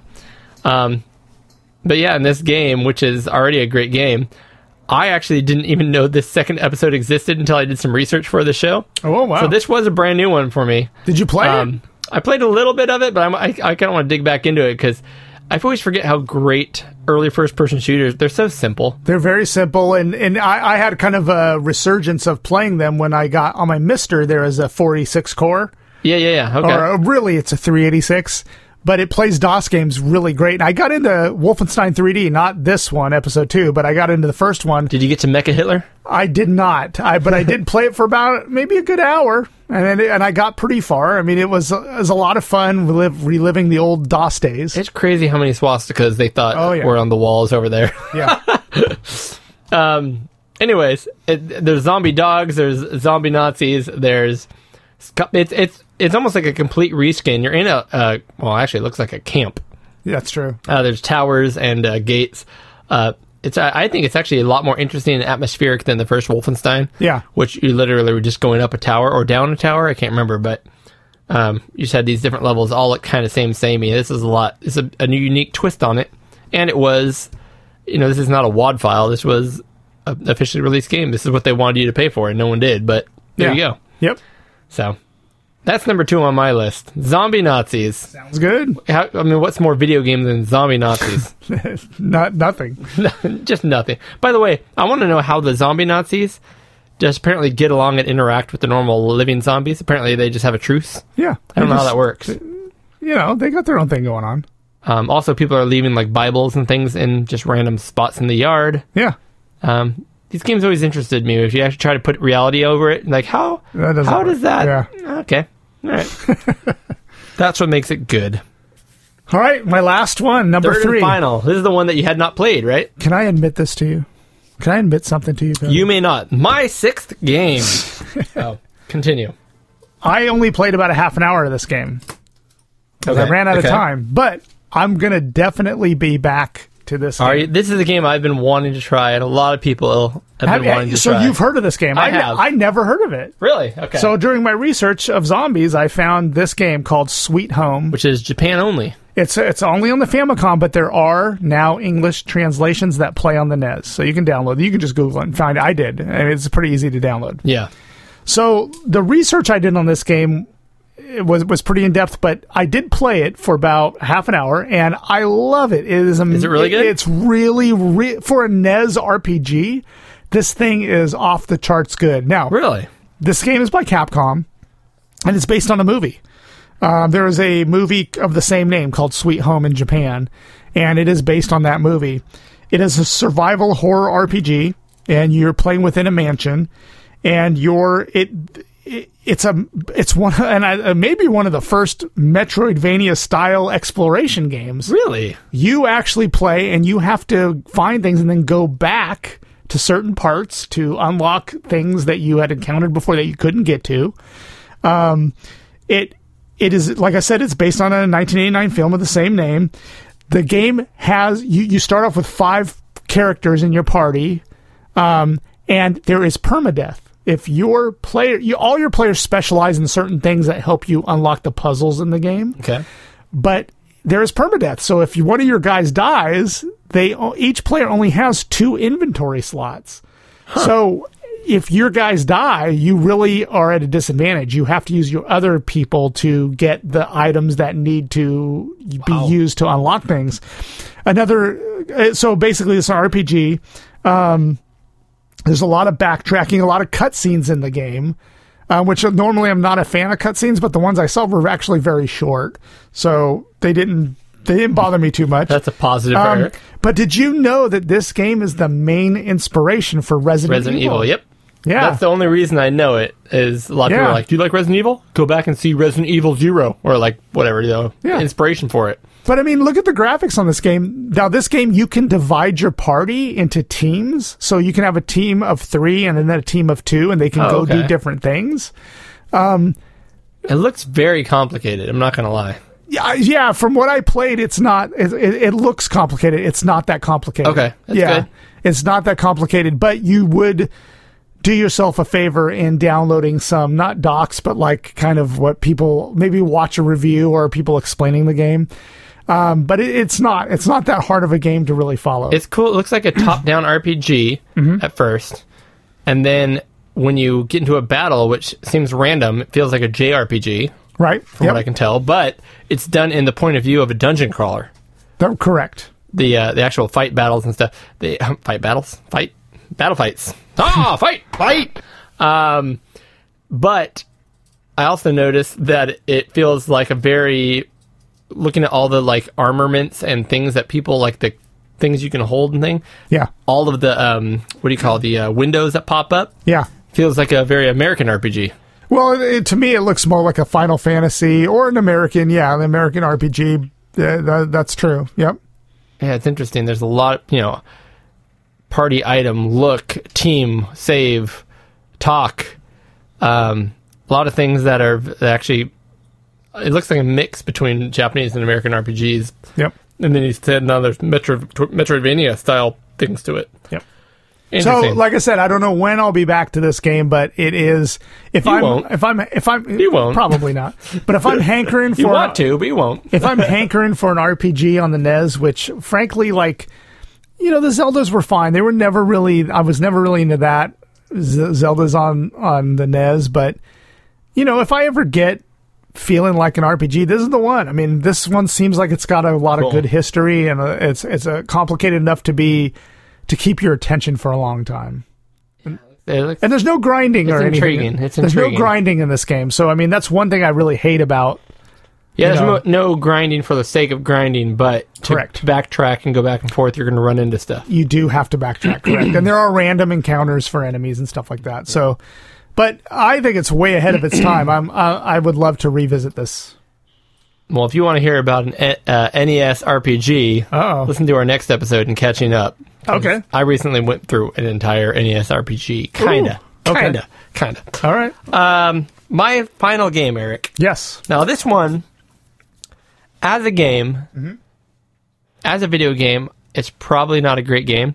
This is a game, though, that speaks directly to my heart. Now, when we're talking about zombie games, it's kind of a scary thing to say. But what I mean by that, zombies, all right, it's a movie trope, right? Okay, yeah.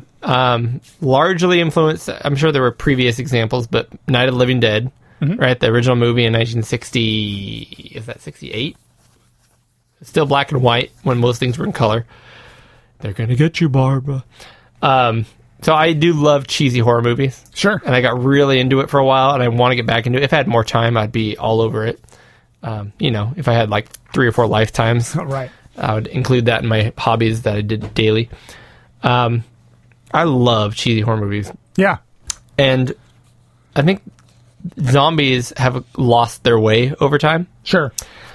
Now, to me, a zombie is the whole concept of a zombie movie or a zombie story it's really a story about humanity and the decisions we make and what we do in a crisis. Yeah. It's not about the beast itself. Okay.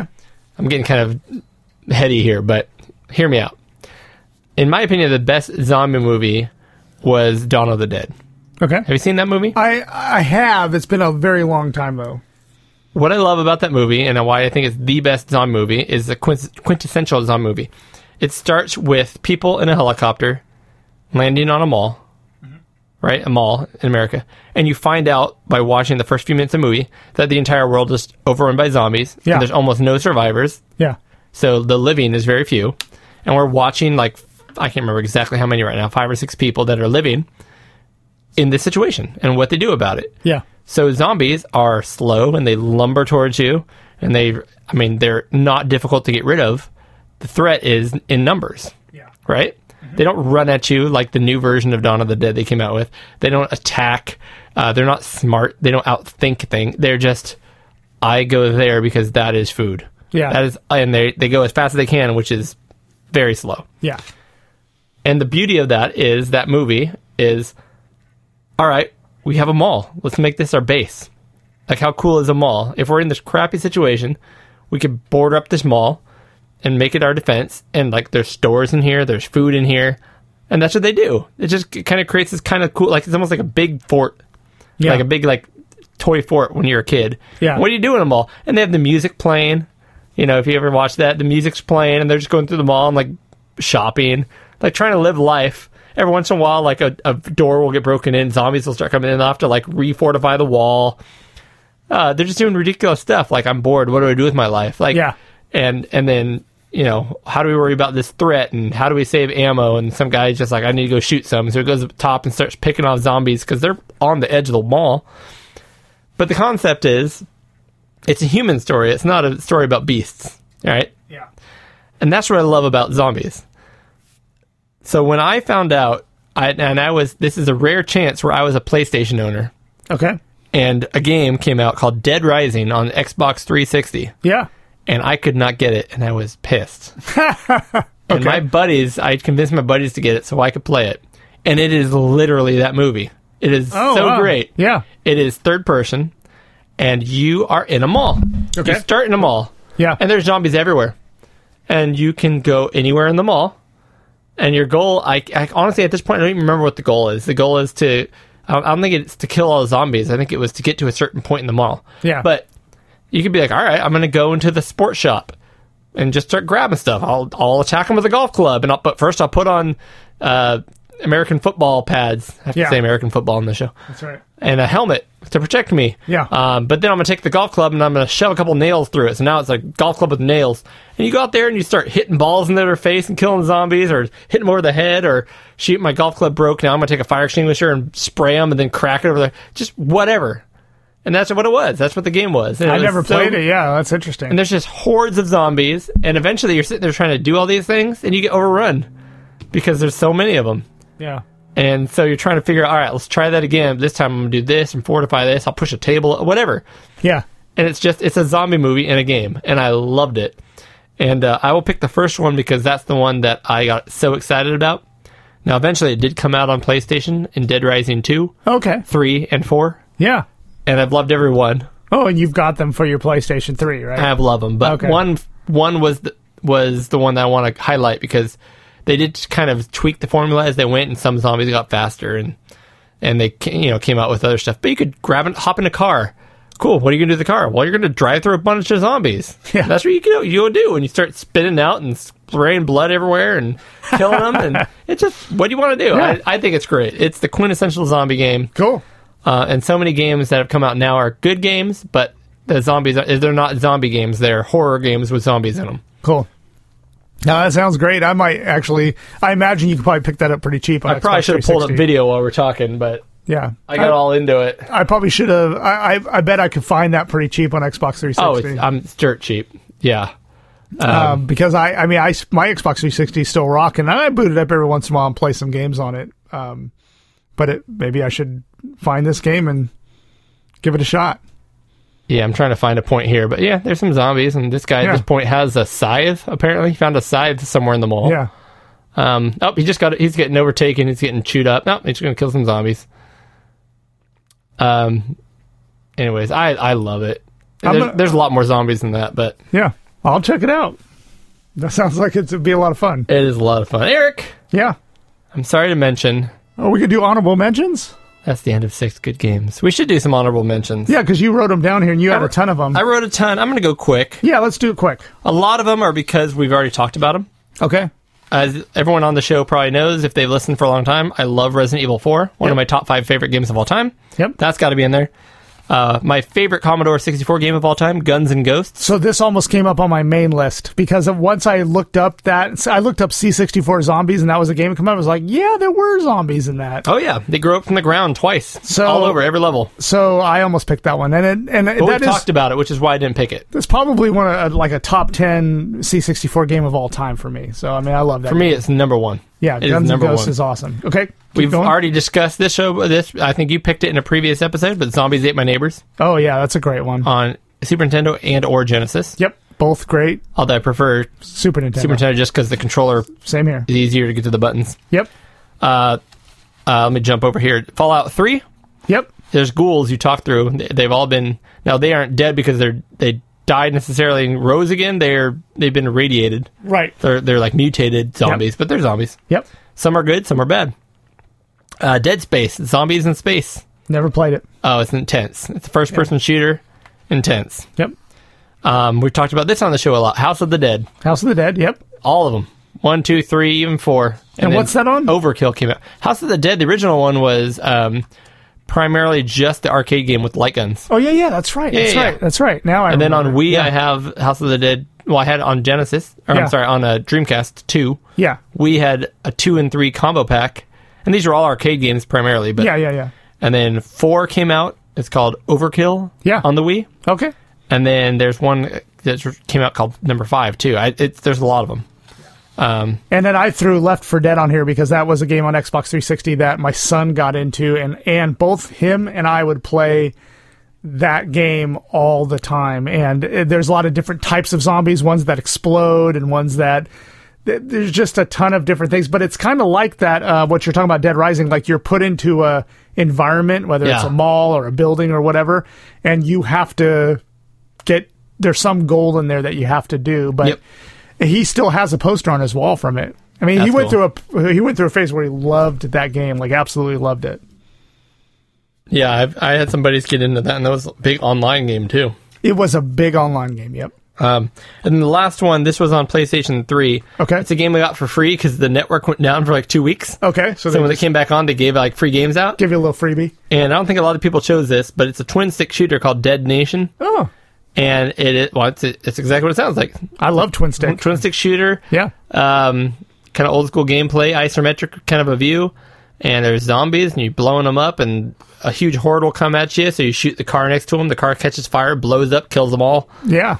It's just something fun about destroying that many things at once. I think I played that one before. Yeah, very cool. Right on. Eric, that is 6 good games. And that's a show. That's a show. That's great. We thank you for hanging out with us for this first episode in October. Yeah. We will have another episode here, and I promise you it'll be less than 3 hours, Eric.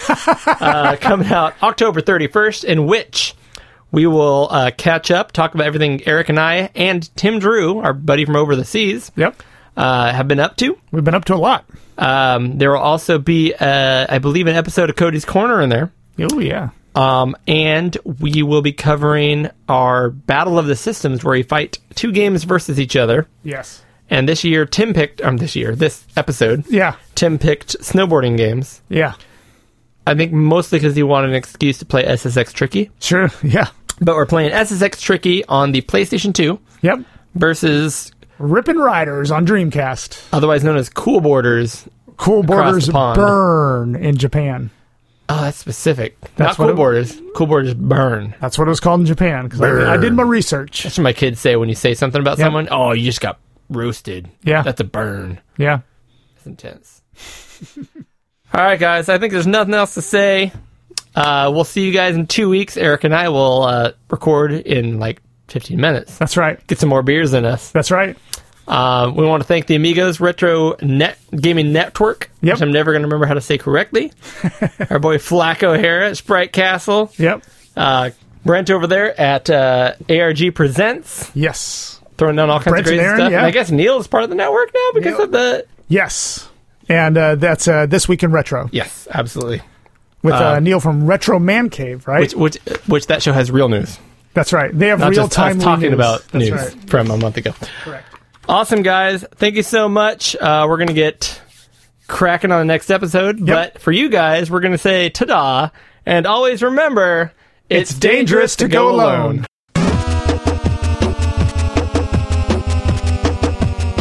Thank you again for listening. You can find episode information and show notes online at pixelgaiden.com. Please follow us on Twitter at pixel_gaiden. And you can also follow Eric at The Project. That's DUH Project. You can also follow Cody on Twitter at Oddball49. That's ODDBA1149. Please leave a review to help get our podcast listed higher up on the show rankings. We would also love to hear from you with any comments or input. So hit us up on our email at podcast@pixelgaiden.com.